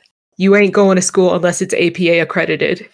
Just to highlight how awful this shithead was, Dr. Woodworth, to kind of celebrate and implicitly, kind of more explicitly support ethnical psychology, was quoted saying, "One of the most agreeable and satisfying experiences afforded by intellectual pursuits comes from the discovery of a clean-cut distinction between things that are superficially much alike. The aesthetic value of such distinctions may even outweigh their intellectual value and lead to sharp lines and antithesis where the only difference that exists is one of degree. A favorite opportunity for this form of intellectual exercise and indulgence is afforded by the observation of groups of men." So you could clearly see where this was going. This led to a lot of bad gathering of psychological data and very unethical psychological research, as Savannah has covered, conducted on slaves. The psychological research and the actual academic literature made fun of the rightfully fearful responses of slaves. For instance, one piece of shit author was very explicitly racist and conducted psychological experiments on slaves. And in one of his research articles where he was talking about the data that he found, he wrote, "It was a never to be forgotten experience, the humor and zest whereof more than compensated for the many weary and discouraging hours which it cost to witness a subject fleeing over the hill in fright." So he wrote that in his motherfucking, high ivory tower clinical literature, just making fun of the black slaves that were like, what the fuck, once they realized what kind of research they were conducting. Ugh. Sounds like another Sims type guy. Yeah, he was. And there's some dirty ass shit also that he wrote about. And in his academic literature, he called them darkies. So very professional. Oh boy. All right. Yeah. So we find that this psychological research was basically used to bolster racism and slavery. We're going to get into some real not great language. So I apologize, everyone. The language of that time was obviously very prejudiced and unsavory. So Dr. Benjamin Rush defined what he called, quote unquote, negritude, which was a mild form of leprosy that could be cured only by becoming white. He said, what now? What? Yeah. So this really shows a conflation between blackness and illness, which we'll see not only is conflated with physical illness, but mental illness. Despite the observation that black people who became enslaved seemed to be mentally unwell because of slavery, a lot of people used the terminology that Dr. Rush came up with to justify slavery and the inhumane treatment of the black individuals who were enslaved. An 1840 U.S. Census claimed that enslaved blacks were free of mental illness. The black man becomes a prey to mental disturbances when he is set free. So this further justified the idea that they were basically unable to care for themselves, so slavery was the best course of action for them. They also stated that they were able to quantify the amount of insanity, quote unquote, that black people experienced, and that it increased exponentially the closer they got to the north. So they really tried. Yeah. They really tried to show that freedom was a source of insanity for black slaves.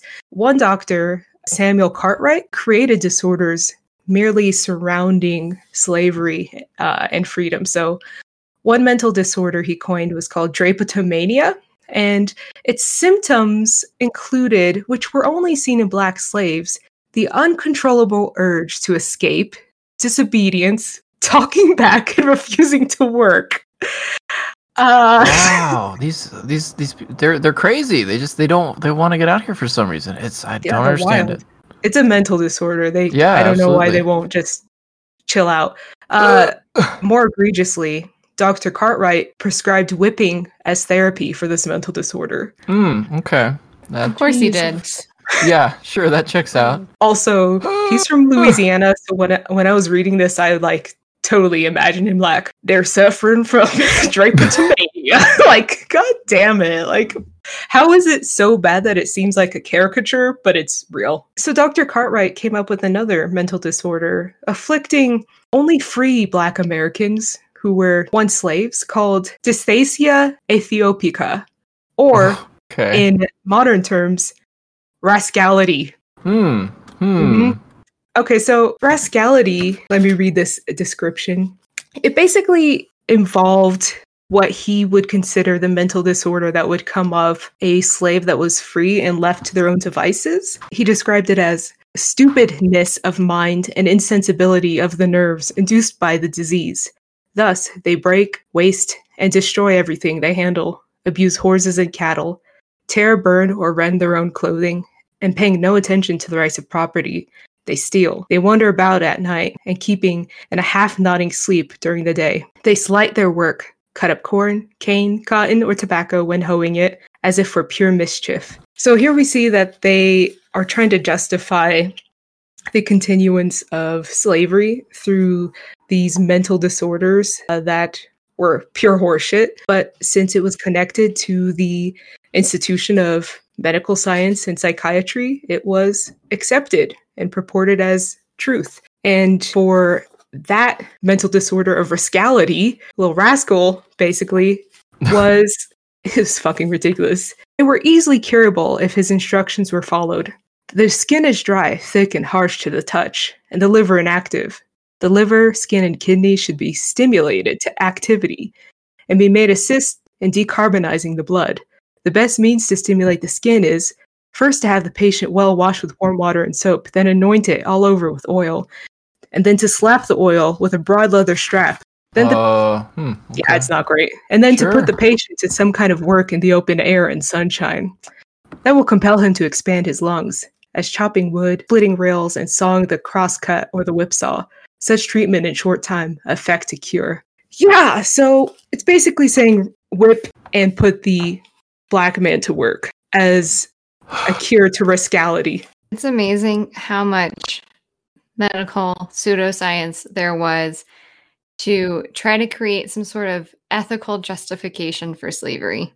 100%. It was dehumanization and some way of control through using fake science and medical language.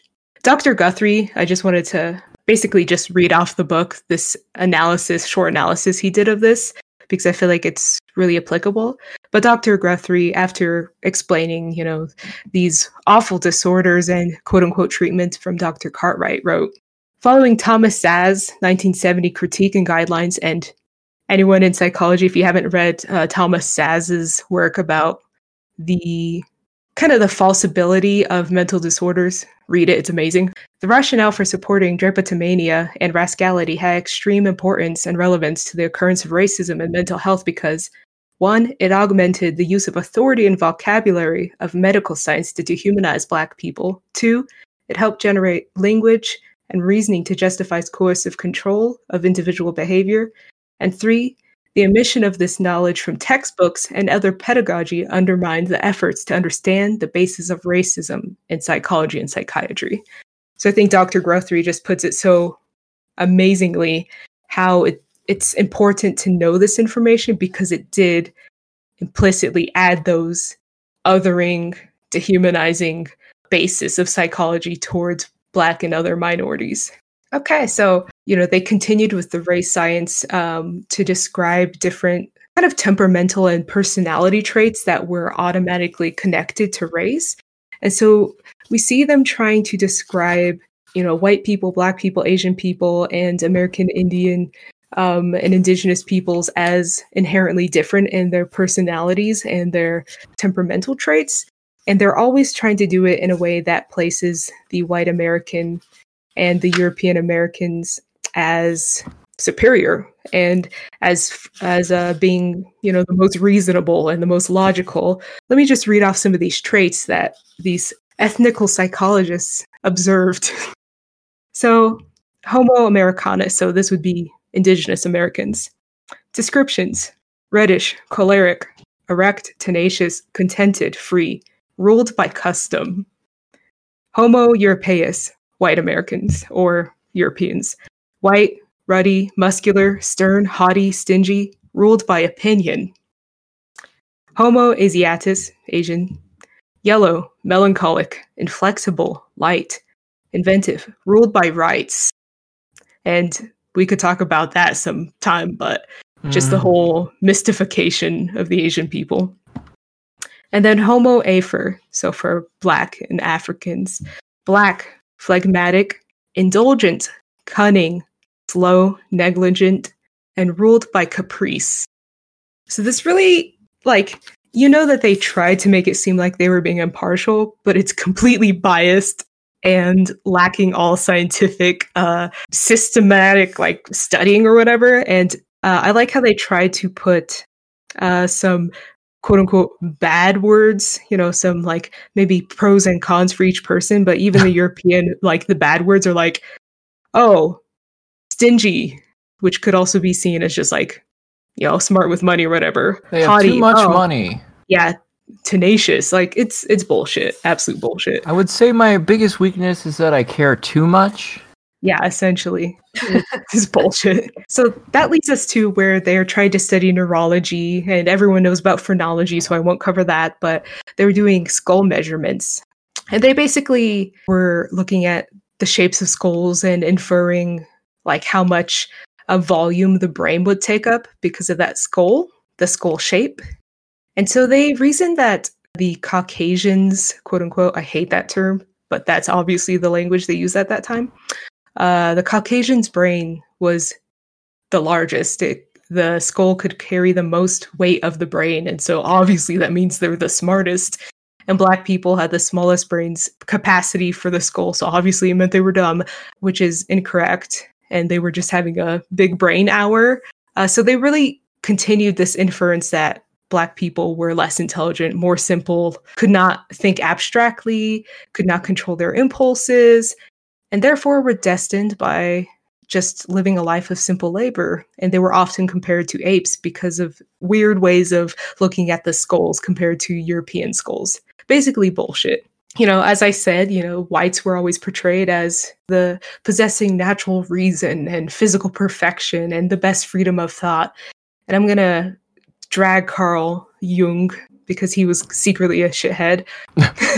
Unfortunately, I mean, some people still very much idolize him, so I don't know. Carl Jung saw writing that the reason that the white Americans and American culture had any issue at all was because white people, quote, were living together with the lower races, especially the Negroes, unquote. Another psychologist who was pretty famous also said, Stanley Hall, Africans, Chinese, and Indians are adolescent races, which he purported to be the reason why there's increased occurrences of mental disorders in the USA, which definitely followed from that, you know, the rhetoric of not trusting the degeneracy of the immigrants, which were thought to have, you know, threatened the well-being of white people.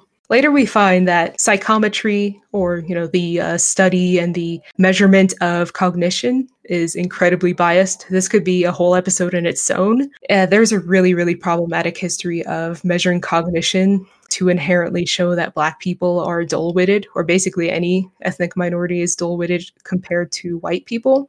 And the issue with psychometry is that they built all the narrative or all the norms off of white middle-class educated populations. Wasn't there one like psychological test that was based on that, like, they would give to people, but it was based on like 100 or some small number of like white Minnesotan farmers or something? Yeah, I mean, there's a lot of studies or a lot of cognitive tests where it literally is just normed off of one area where the researcher is from, and they see that as normed for everyone else. It's really problematic. And it's still kind of an issue with cognitive testing that we don't have enough norms for, like ethnic minorities and stuff like that. So, but for a while, they wouldn't even acknowledge that, and they would obviously use it for pushing their narrative of the ethnic minorities as naturally dumb. Like, just environment had nothing to do with it, culture had nothing to do with it. It was inherent. They believed that intelligence was 100% biological, hereditary, and that oftentimes it was predisposed due to your race. A lot of the issues within psychometry actually has continued to really color the way people think about intelligence. Like, IQ is fucking fake. Like, if you guys don't know that by now, and you're like, oh, I have a fucking 180 IQ, big brains, like, fuck, you're Yeah, you got smart points. Good for you, Johnny. Or not Johnny. I love you, Johnny. I was just thinking of a basic name. Not our Johnny, but Yeah, not our Johnny. Anyway, so obviously these norms and materials were meant for and created for educated middle-class white people. They were culturally insensitive. They used colloquialisms that were normed within that culture. They used very like ethnocentric views of beauty and just ways of seeing things. And so they often conflated whiteness with beauty, which was culturally insensitive for the Black children they tested on.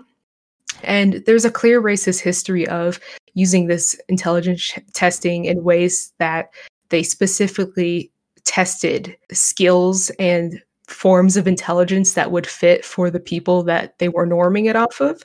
And so, you know, like Spearman, a very famous psychologist and psychometrist, created this concept of the G theory of intelligence, which is a general intelligence. But he was a piece of shit, and he was using norms off of what would be best for middle-class educated white people. And his buddy Pearson even found that he was like doctoring up his data. He was being a total piece of shit. And then later, Lewis Terman, another kind of like famous psychometrist, was explicitly saying that racial differences were the complete reason for the testing discrepancies between intelligence recorded in the research. And there's this just big brain quote I gotta read. I just was so disgusted. Terman said, "Mental retardation represents the level of intelligence which is very, very common among Spanish Indians and Mexican families of the Southwest, wow. and also among Negroes. Their dullness seems to be racial." Terman further predicted that when IQ testing of these groups was done, quote, "there will be discovered enormously significant racial differences which cannot be wiped out by any scheme of mental culture." So he was completely discounting the sociocultural parts of testing intelligence and any of that basis. He was just explicitly being racist. Love that. Love that for us. And he made that, I mean, obviously, like, the parameters he was using was, like, bullshit. But he said that before he even did the research, right? Yeah, so it's like another example of this racist confirmation bias. All these like rich white men who are academics or scientists in some form are like, yeah, I think that this is going to happen because I'm a racist piece of shit, so let me make it happen. Yeah. And then, God.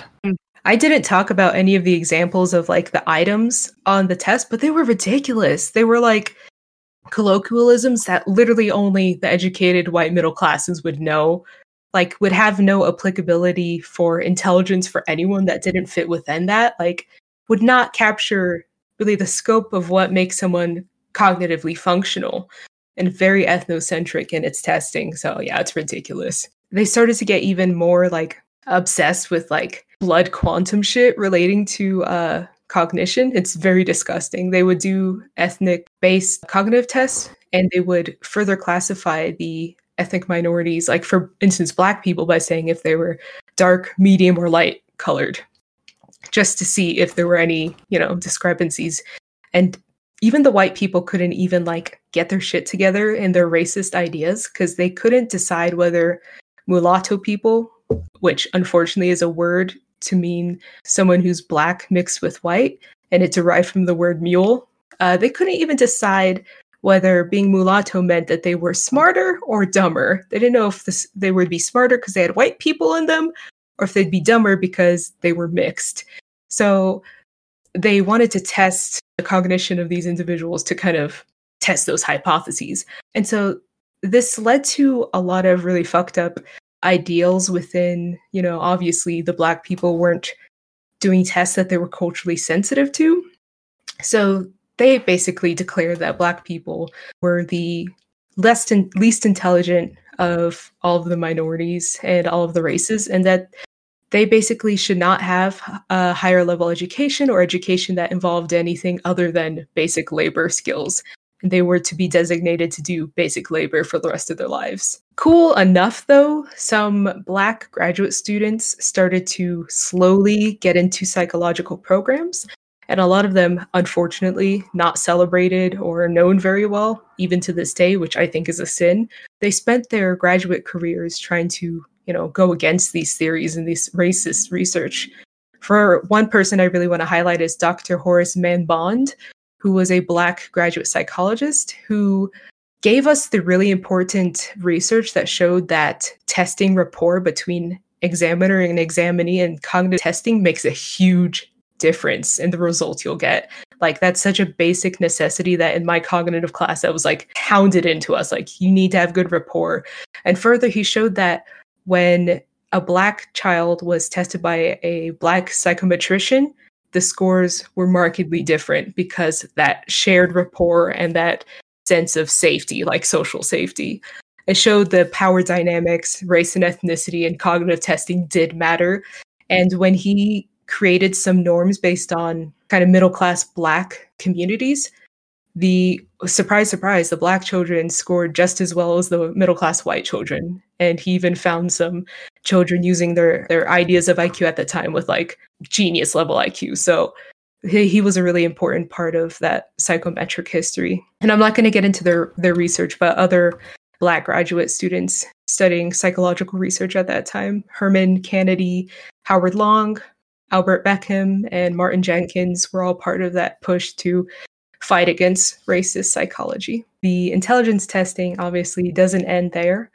Unfortunately, it contributed to a lot of eugenics, and in the form of both anti-miscegenation laws and sterilization. So with this idea that intelligence is heritable, even though plenty of psychologists and researchers were showing that your environment had just as much to do with your intelligence as your biology, there was still a big push to strengthen that idea that it was all biological because, of course, it kept that superiority of the white man. And so, along with that, inheritance of the cognitive abilities, they also suggested that individuals inherited social traits and negative traits such as like criminality, quote, feeble-mindedness, and sexual deviance, often which were all attached to being Black. And so these kind of ideas of the degenerate people often got attached to Blackness and poorness. And so with the increase in sterilization laws, they found ways of basically, quote unquote, controlling these undesirables. And so forced sterilization, in order to eliminate these negative, social ills that were apparently biologically based, psychology, behavioral, and temperamental traits, started to become disgustingly common. They targeted ethnic minorities, poor and uneducated Americans. Between 1907 and 1940, around 18,522 recorded Americans with mental disorders were surgically enforced sterilization, so vasectomy, stuff like that. But both males and females were forced into sterilization. They basically made it so that inmates of any state institution, on behalf of like the institutional boards, to be able to sterilize these patients if they were found to be, quote, idiotic, insane, feeble-minded, epileptic, or an imbecile. And this was the language they used. And often, because of that idea that Blacks who were freed were insane, or slaves who ran away were insane, I'm sure you could see how these institutions were disproportionately made up of minorities. During the Buck v. Bell court hearing in 1927, that led way to legal precedents around sterilization of inmates of public institutions. So 30 states had adopted, eugenic sterilization laws, leading to over 60,000 Americans being sterilized. And so this is a really dark history, which has informed a lot of sterilization kind of just like, and eugenics ideas around, unfortunately, neurodivergent people, but it obviously had its basis within explicit racism, just those undesirables. And these kind of legal behaviors and sterilization and eugenics acts actually inspired Hitler. So it's great to know that we are number one. American exceptionalism. Yeah. Oh, it's dark. I'm glad you brought up forced sterilizations in Buck v. Bell, because that was something that I wasn't able to cover, but it's a really illustrative example of how racism in medicine and psychiatry also links with the prison industrial complex. And so it's like you start to see how all of these institutions link together in the way that they promote and perpetuate racism. Yeah, they all work together for sure.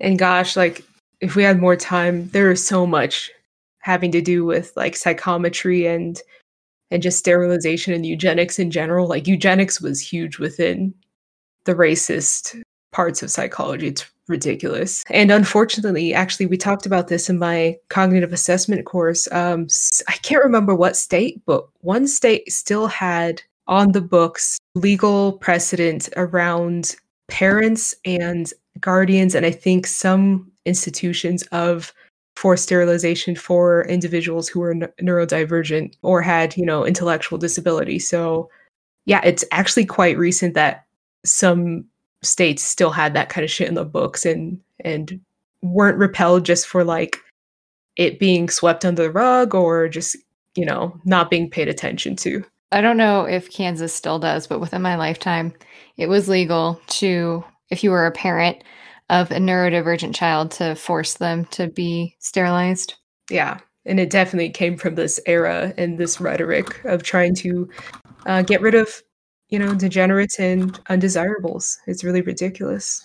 So it really is just like that slippery slope of what do they consider desirable and what do they not? And oftentimes you cannot all times you can't separate that from cultural biases and discourse. So yeah, it's really scary to think of people who existed at that time, what they had to literally do to survive. Kind of moving out of these more specific examples, I just wanted to really quickly point out that kind of as we were talking earlier, the ability to become a psychologist and become a psychiatrist has always been very difficult for minorities and Black individuals to obtain that kind of education because, psychology, psychiatry, and even the APA has been historically white dominated and very male dominated. And so a lot of their stuff have been created from that point of view and that stance. And I already covered how the APA president at times have said very explicitly racist shit and have had sometimes really shitty stances or don't even give stances on things like civil rights. And so we see a historical disregard towards Black psychologists in their training and access to education. They aren't celebrated for their work and their research. Like that psychologist, Dr. Horace Mann Bond, who learns about him? Nobody, but he was so important to our understanding of cognitive testing. We see how a lot of these things affect current psychological care and mental health well-being. Psychology is unfortunately, and nobody learns this history of how dark it is, but psychology tends to be very individualistic and ahistoric, and it's in both its theoretical and clinical approach. They don't talk about how these sociocultural historical events affect the current conditions of how individuals psychosocially behave and just perceive the world. And so that has led to an overdiagnosis of like schizophrenia and intellectual disabilities in Black communities. There's a heightened amount of paranoia when we test for personality and psychological traits in Black individuals because they're based on white people. They're based on white norms. Racism isn't really understood within like common psychosocial well-being as much, I think, as it should be. Black youth describe feeling a lot of stigma and mistrust and feel like the treatment for psychological well-being as being ineffective. And so that's one of the barriers for why Black youth do not seek out mental health treatment. Oftentimes they are targeted for pharmacotherapy, so like medicine, rather than a talk therapy or CBT or anything like that, which oftentimes is actually seen as being equally, if not as important as drug therapy. And so there's that additional layer of mistrust where they're just being pushed pills rather than being seen as a human. Further, there's a lot of Eurocentrism within the therapeutic approach. And if you have a white mental health practitioner who doesn't understand this history and doesn't have training and cultural competency, I don't blame these minorities at all for not wanting to seek out psychological treatment. They've actually found that, especially for Black individuals, they are more likely to use emergency and inpatient care, like more emergency style care for psychological well-being, rather than preventative care or outpatient care, because they don't have that level of trust, and the clinicians aren't effective because they haven't been taught how much this history of psychology is very racist. And it includes, the ways in which we treat our clients. And so there's generally, just worse mental health outcomes for racial and ethnic minorities. Depression, anxiety, and psychological distress are incredibly common, and it's understudied, especially in Asian and Pacific Islander populations living in America.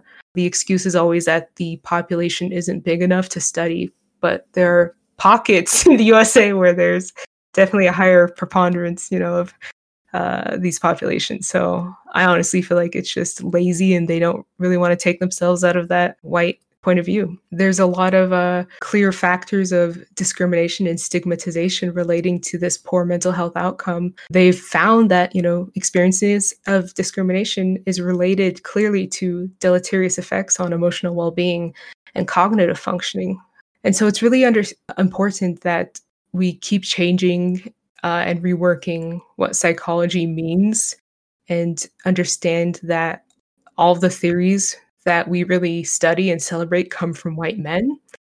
We need to push the new psychological theories and clinical frameworks from the point of view of minorities. We're slowly starting to see this, but not enough. And there's a huge bottleneck for clinical psychologists. It's some of the most competitive programs out there, still very white dominated, still dominated by upper class individuals and a lot of military, the ones who have GI Bills. So we need, psychological theories like liberation psychology, race-based trauma, and minority stress theory. Those are some of the most important psychological constructs that I gravitate towards, but aren't really known that much about. Race-based trauma isn't really studied as much as it should be, but I feel like it really accounts for the discrimination and the experiences of ethnic minorities, because it tries to frame that chronic and repeated feeling of distress and just trauma that you experience when it's directed towards your race and when it's discrimination. And they're starting to, Dr. Carter is trying to conceptualize it within another form of post-traumatic stress. And then minority stress theory honestly just talks about how those chronic experiences of discrimination and stigma clearly contribute to worse mental health well-being, depression, anxiety, and in some frameworks within the cognitive stress framework would say that, those experiences of stigma and discrimination overload one's ability to cognitively modulate that stuff. And so you find yourself unable to function at a level of cognitive efficiency because you're always having to have this kind of distrust and this constant monitoring and this constant fear and anxiety around being discriminated against. So, some researchers are starting to do it, but it's sadly a reality that there's not enough research. I think it's poignant to point out that the person who conceptualized the idea of microaggressions is an Asian American psychologist, and yet not many people know Dr. Daryl Wing Su. They know microaggressions, but they don't understand how importantly where it came from and why it was created. So yeah, these are a lot of the ways that this history has affected the shifting field of psychology today, but there's still so much work to do. And don't get me fucking going on social psychology and evolutionary psychology. Oh my God. That's another episode. Yeah. Dog shit in that research. Yeah. Yeah. So that was just a very general overview of just the mess and just the egregious kind of research that came out of those racist point of views within psychology and psychiatry. Well, so if you're a psychologist, fuck you.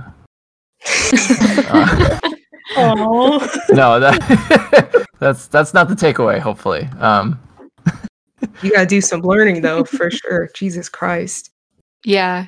If you're a medical professional listening to this, like, please go learn things. Thank you for sharing, Alex. That was a lot of information that I didn't know, including where microaggressions came from and whose research that term was coined from. Yeah, for sure. There's a lot of really important, I think, research that get, pulled away from the researcher because they're not a white male. We see celebration of psychologists always towards the white male.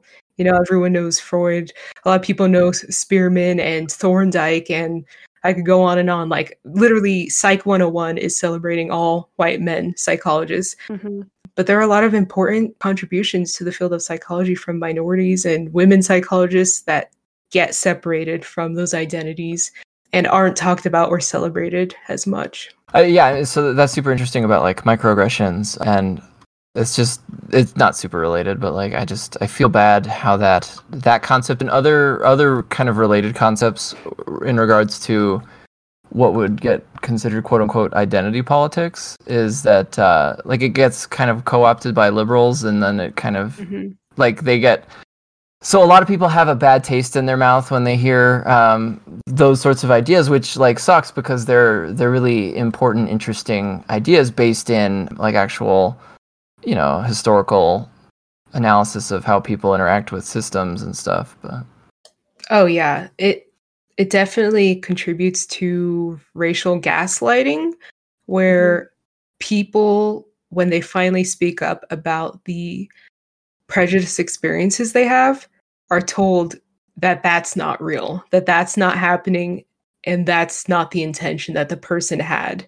Talk to any person who has had to question whether that microaggression existed or not. If you had to question it, it probably was a microaggression, and it's just that society and white supremacy has told you to not trust your feelings. feels bad, man. I would love to have a discussion at some point on identity politics and the difference between liberal and radical identity politics, because that's one thing that frustrates me in leftist circles when people shut down, when folks are speaking from the experience of their marginalized identity and how that impacts them, and then it's just completely ignored because it's written off as purely sort of liberal identity politics instead of something that needs to be considered as a material reality.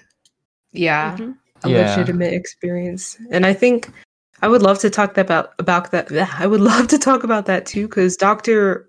Sue also talks about how that is, I think he conceptualizes it within different racial realities, quote unquote.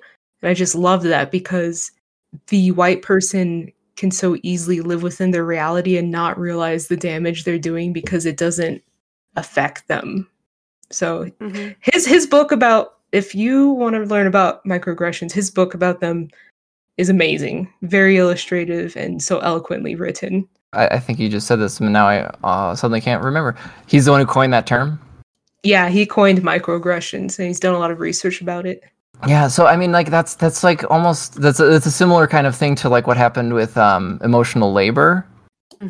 Yeah, where it came up from the sociologist Arlie Hochschild, and like talking about a specific like thing that workers have to do, and then like workers, and specifically like often women or people who are read as women, and then it kind of went through the like internet liberal like meat grinder, and now it means like when my boyfriend asks me how my day was and I have to tell him like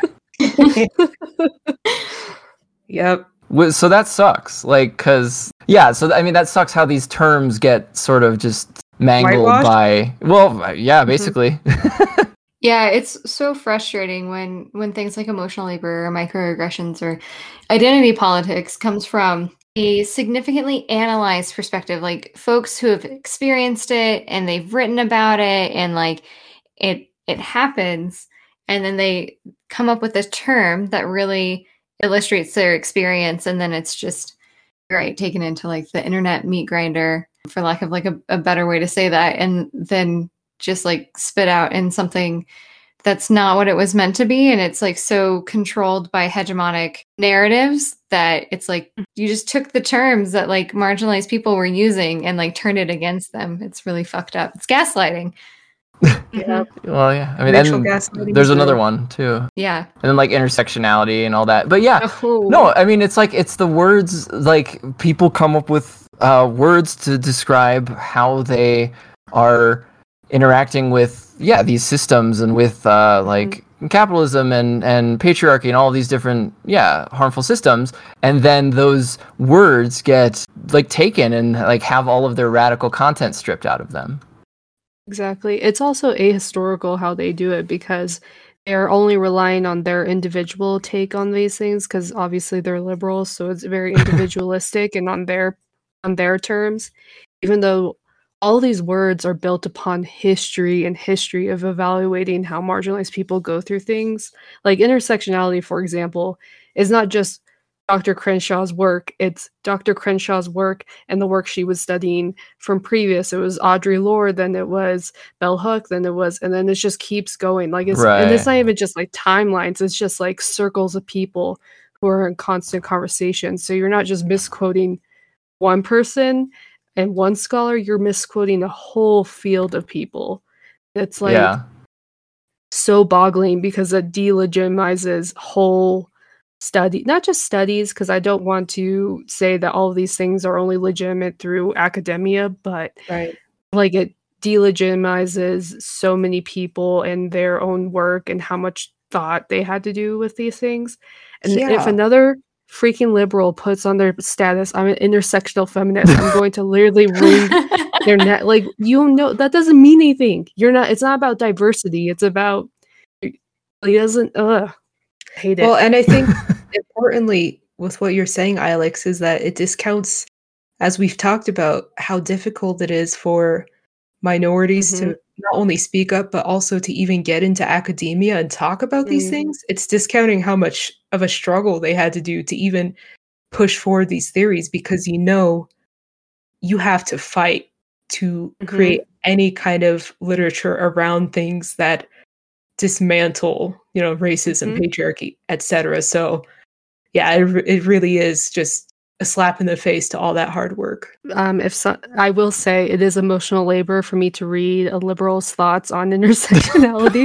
So, okay, I'm done. That's not a thing. But. Well, anyone else got anything to get in there?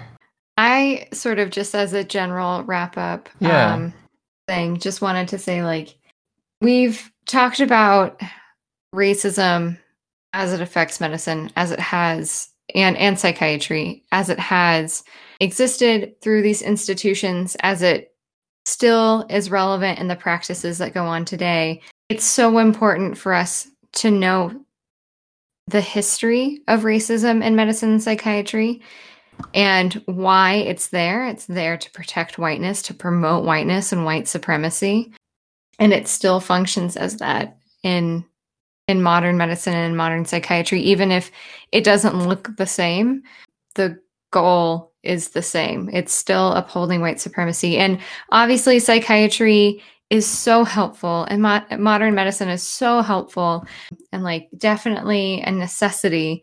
I think something that we've pointed out in this episode is it's not just a question of access, but like when folks actually do get access to this necessity, there are just still so many barriers in what people are taught as psychiatrists and medical professionals, and what they continue to practice with, the information that they continue to practice with, that harms their patients.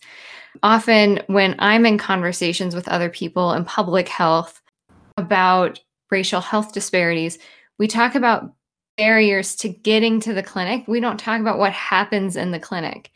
And it's so important to understand that, like, if you're a practicing professional and you are not re-educating yourself, you're not combating this prejudice that has always existed within science, then you're treating your patients with that same information. You're treating them with misinformation, and you're going to lead to like them having a lower quality of life or them dying. And that, for me, as like a sick person, is so important to point out, because I go to the doctor's office and I get gaslit constantly. And so, like, I'm someone who's from a marginalized identity, being a sick person, having this disability, who is mistreated because of the way that medicine functions. And like, I can see it affecting my life. And so it's so important for me to try to get that through, that like, you're going to kill someone. Like, that's the bottom line. If you're practicing psychiatry or medicine and you're not facing this misinformation, this historical misinformation, you're going to kill someone. 100%. And like, just thinking about psychiatry and psychology in general, with that same kind of line and importance, like, not only for individuals who have extreme mental disorders, but beyond that, without getting the care and with that racial gaslighting and that further marginalization within the areas that are supposed to help them, no wonder there's higher levels of suicidality. No wonder there's higher levels of paranoia. No wonder there's higher levels of anxiety amongst these marginalized communities. So we really need to understand how these things have come about and why the systems contribute to that. And so this was a thick, depressing episode, but it also is hopeful that we're able to talk about these things and point out the research so that people who are going into the fields or even are already in those fields can reconsider how they've been contributing to these dynamics that are harmful.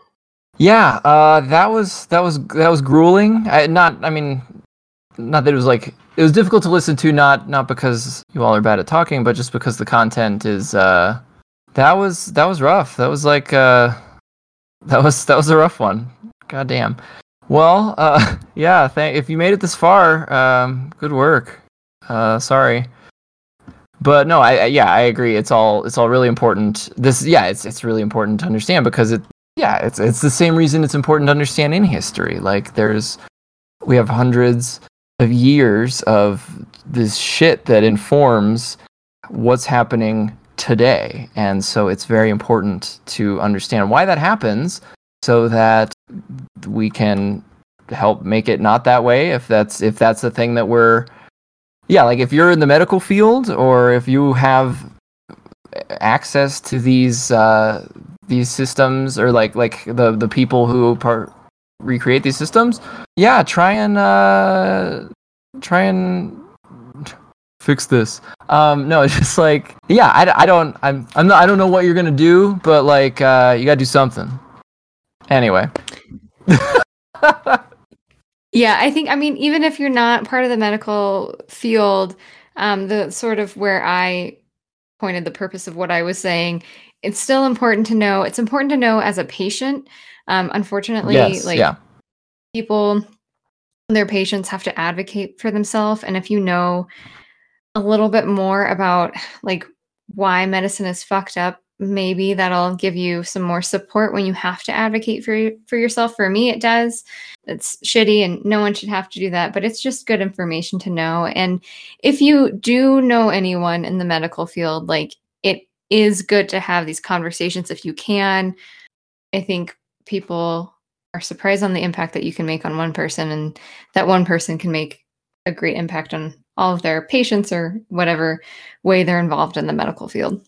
Yeah, and I think another thing that's important, even if you're not a doctor or a nurse or CNA or anybody in the entire system, or a psychologist, a PA, like anything like this. Even if you're just someone like me, who I occasionally go to the doctor when my insurance will allow me. But like, it also just helps to understand, like, when you're looking at, I guess just like narratives about people's health and about biology and people's bodies and all of that, just, it's good to be aware of the like harmful, just the constant harmful shit that is like being laundered to us all. I mean, so specifically what I'm thinking about right now is like the whole narrative around fat people. And it's like, oh, well, that's like I've said that before, and then people are like, oh well, don't say fat, like that's a bad word. Well, it's not, and this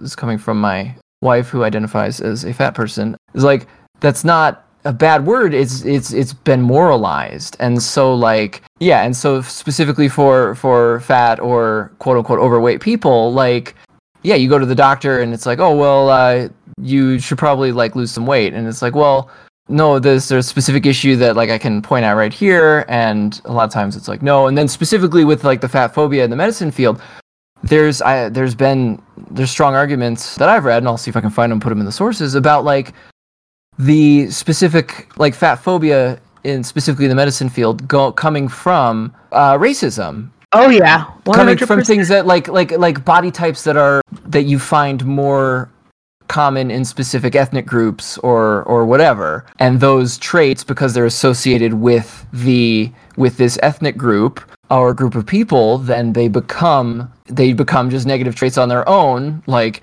de-racialized even in the mind of the person doing it. Yeah, it's all super complicated. We just have this like fractally fucked society where no matter what level you look at it on, you find something equally or more fucked up. So yeah, that's drag, but yeah, no, this was very good information. Difficult to listen to, but yeah, thank you all for doing this research and for these your contributions to just this like discourse here, and yeah, and for teaching us about this stuff. Thanks for hosting. Yeah, well, and thank you all for listening. We could be back. We could be recording in person soon because we are all. I think all of us are. There's either on the horizon or in various stages of being vaccinated, all or most. So that's exciting. And I think, and we were talking before the show, it was in April of 2020 that we started Invent the Future. We have not done 12 episodes, but we have done several, and there've been some very good ones here. And so happy anniversary to the rest of my Invent the Future homies, and here's to in-person recording and more exciting and good information. Yay. Woohoo, yeah. All right. Thanks for listening. Yeah, thanks for listening, everybody. Bye. Thanks for listening. Alex. Take it easy. Thank you.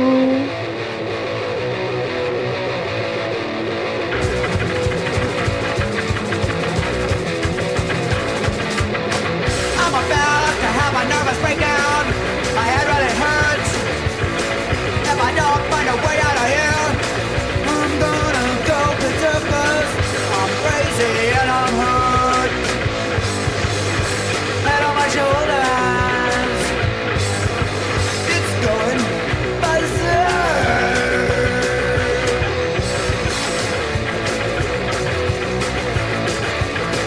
I hear the same old talk, the same old lines.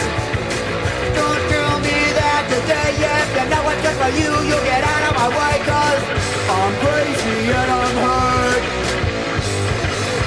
Head on my shoulders,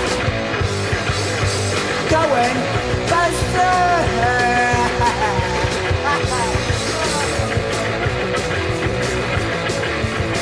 I won't apologize for acting out of line. You see the way I am, you leave anytime you die, 'cause I'm crazy and I'm hurt. Head on my shoulders, going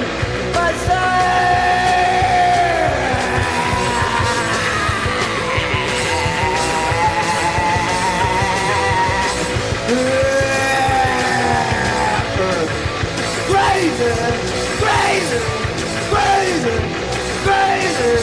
I saw that.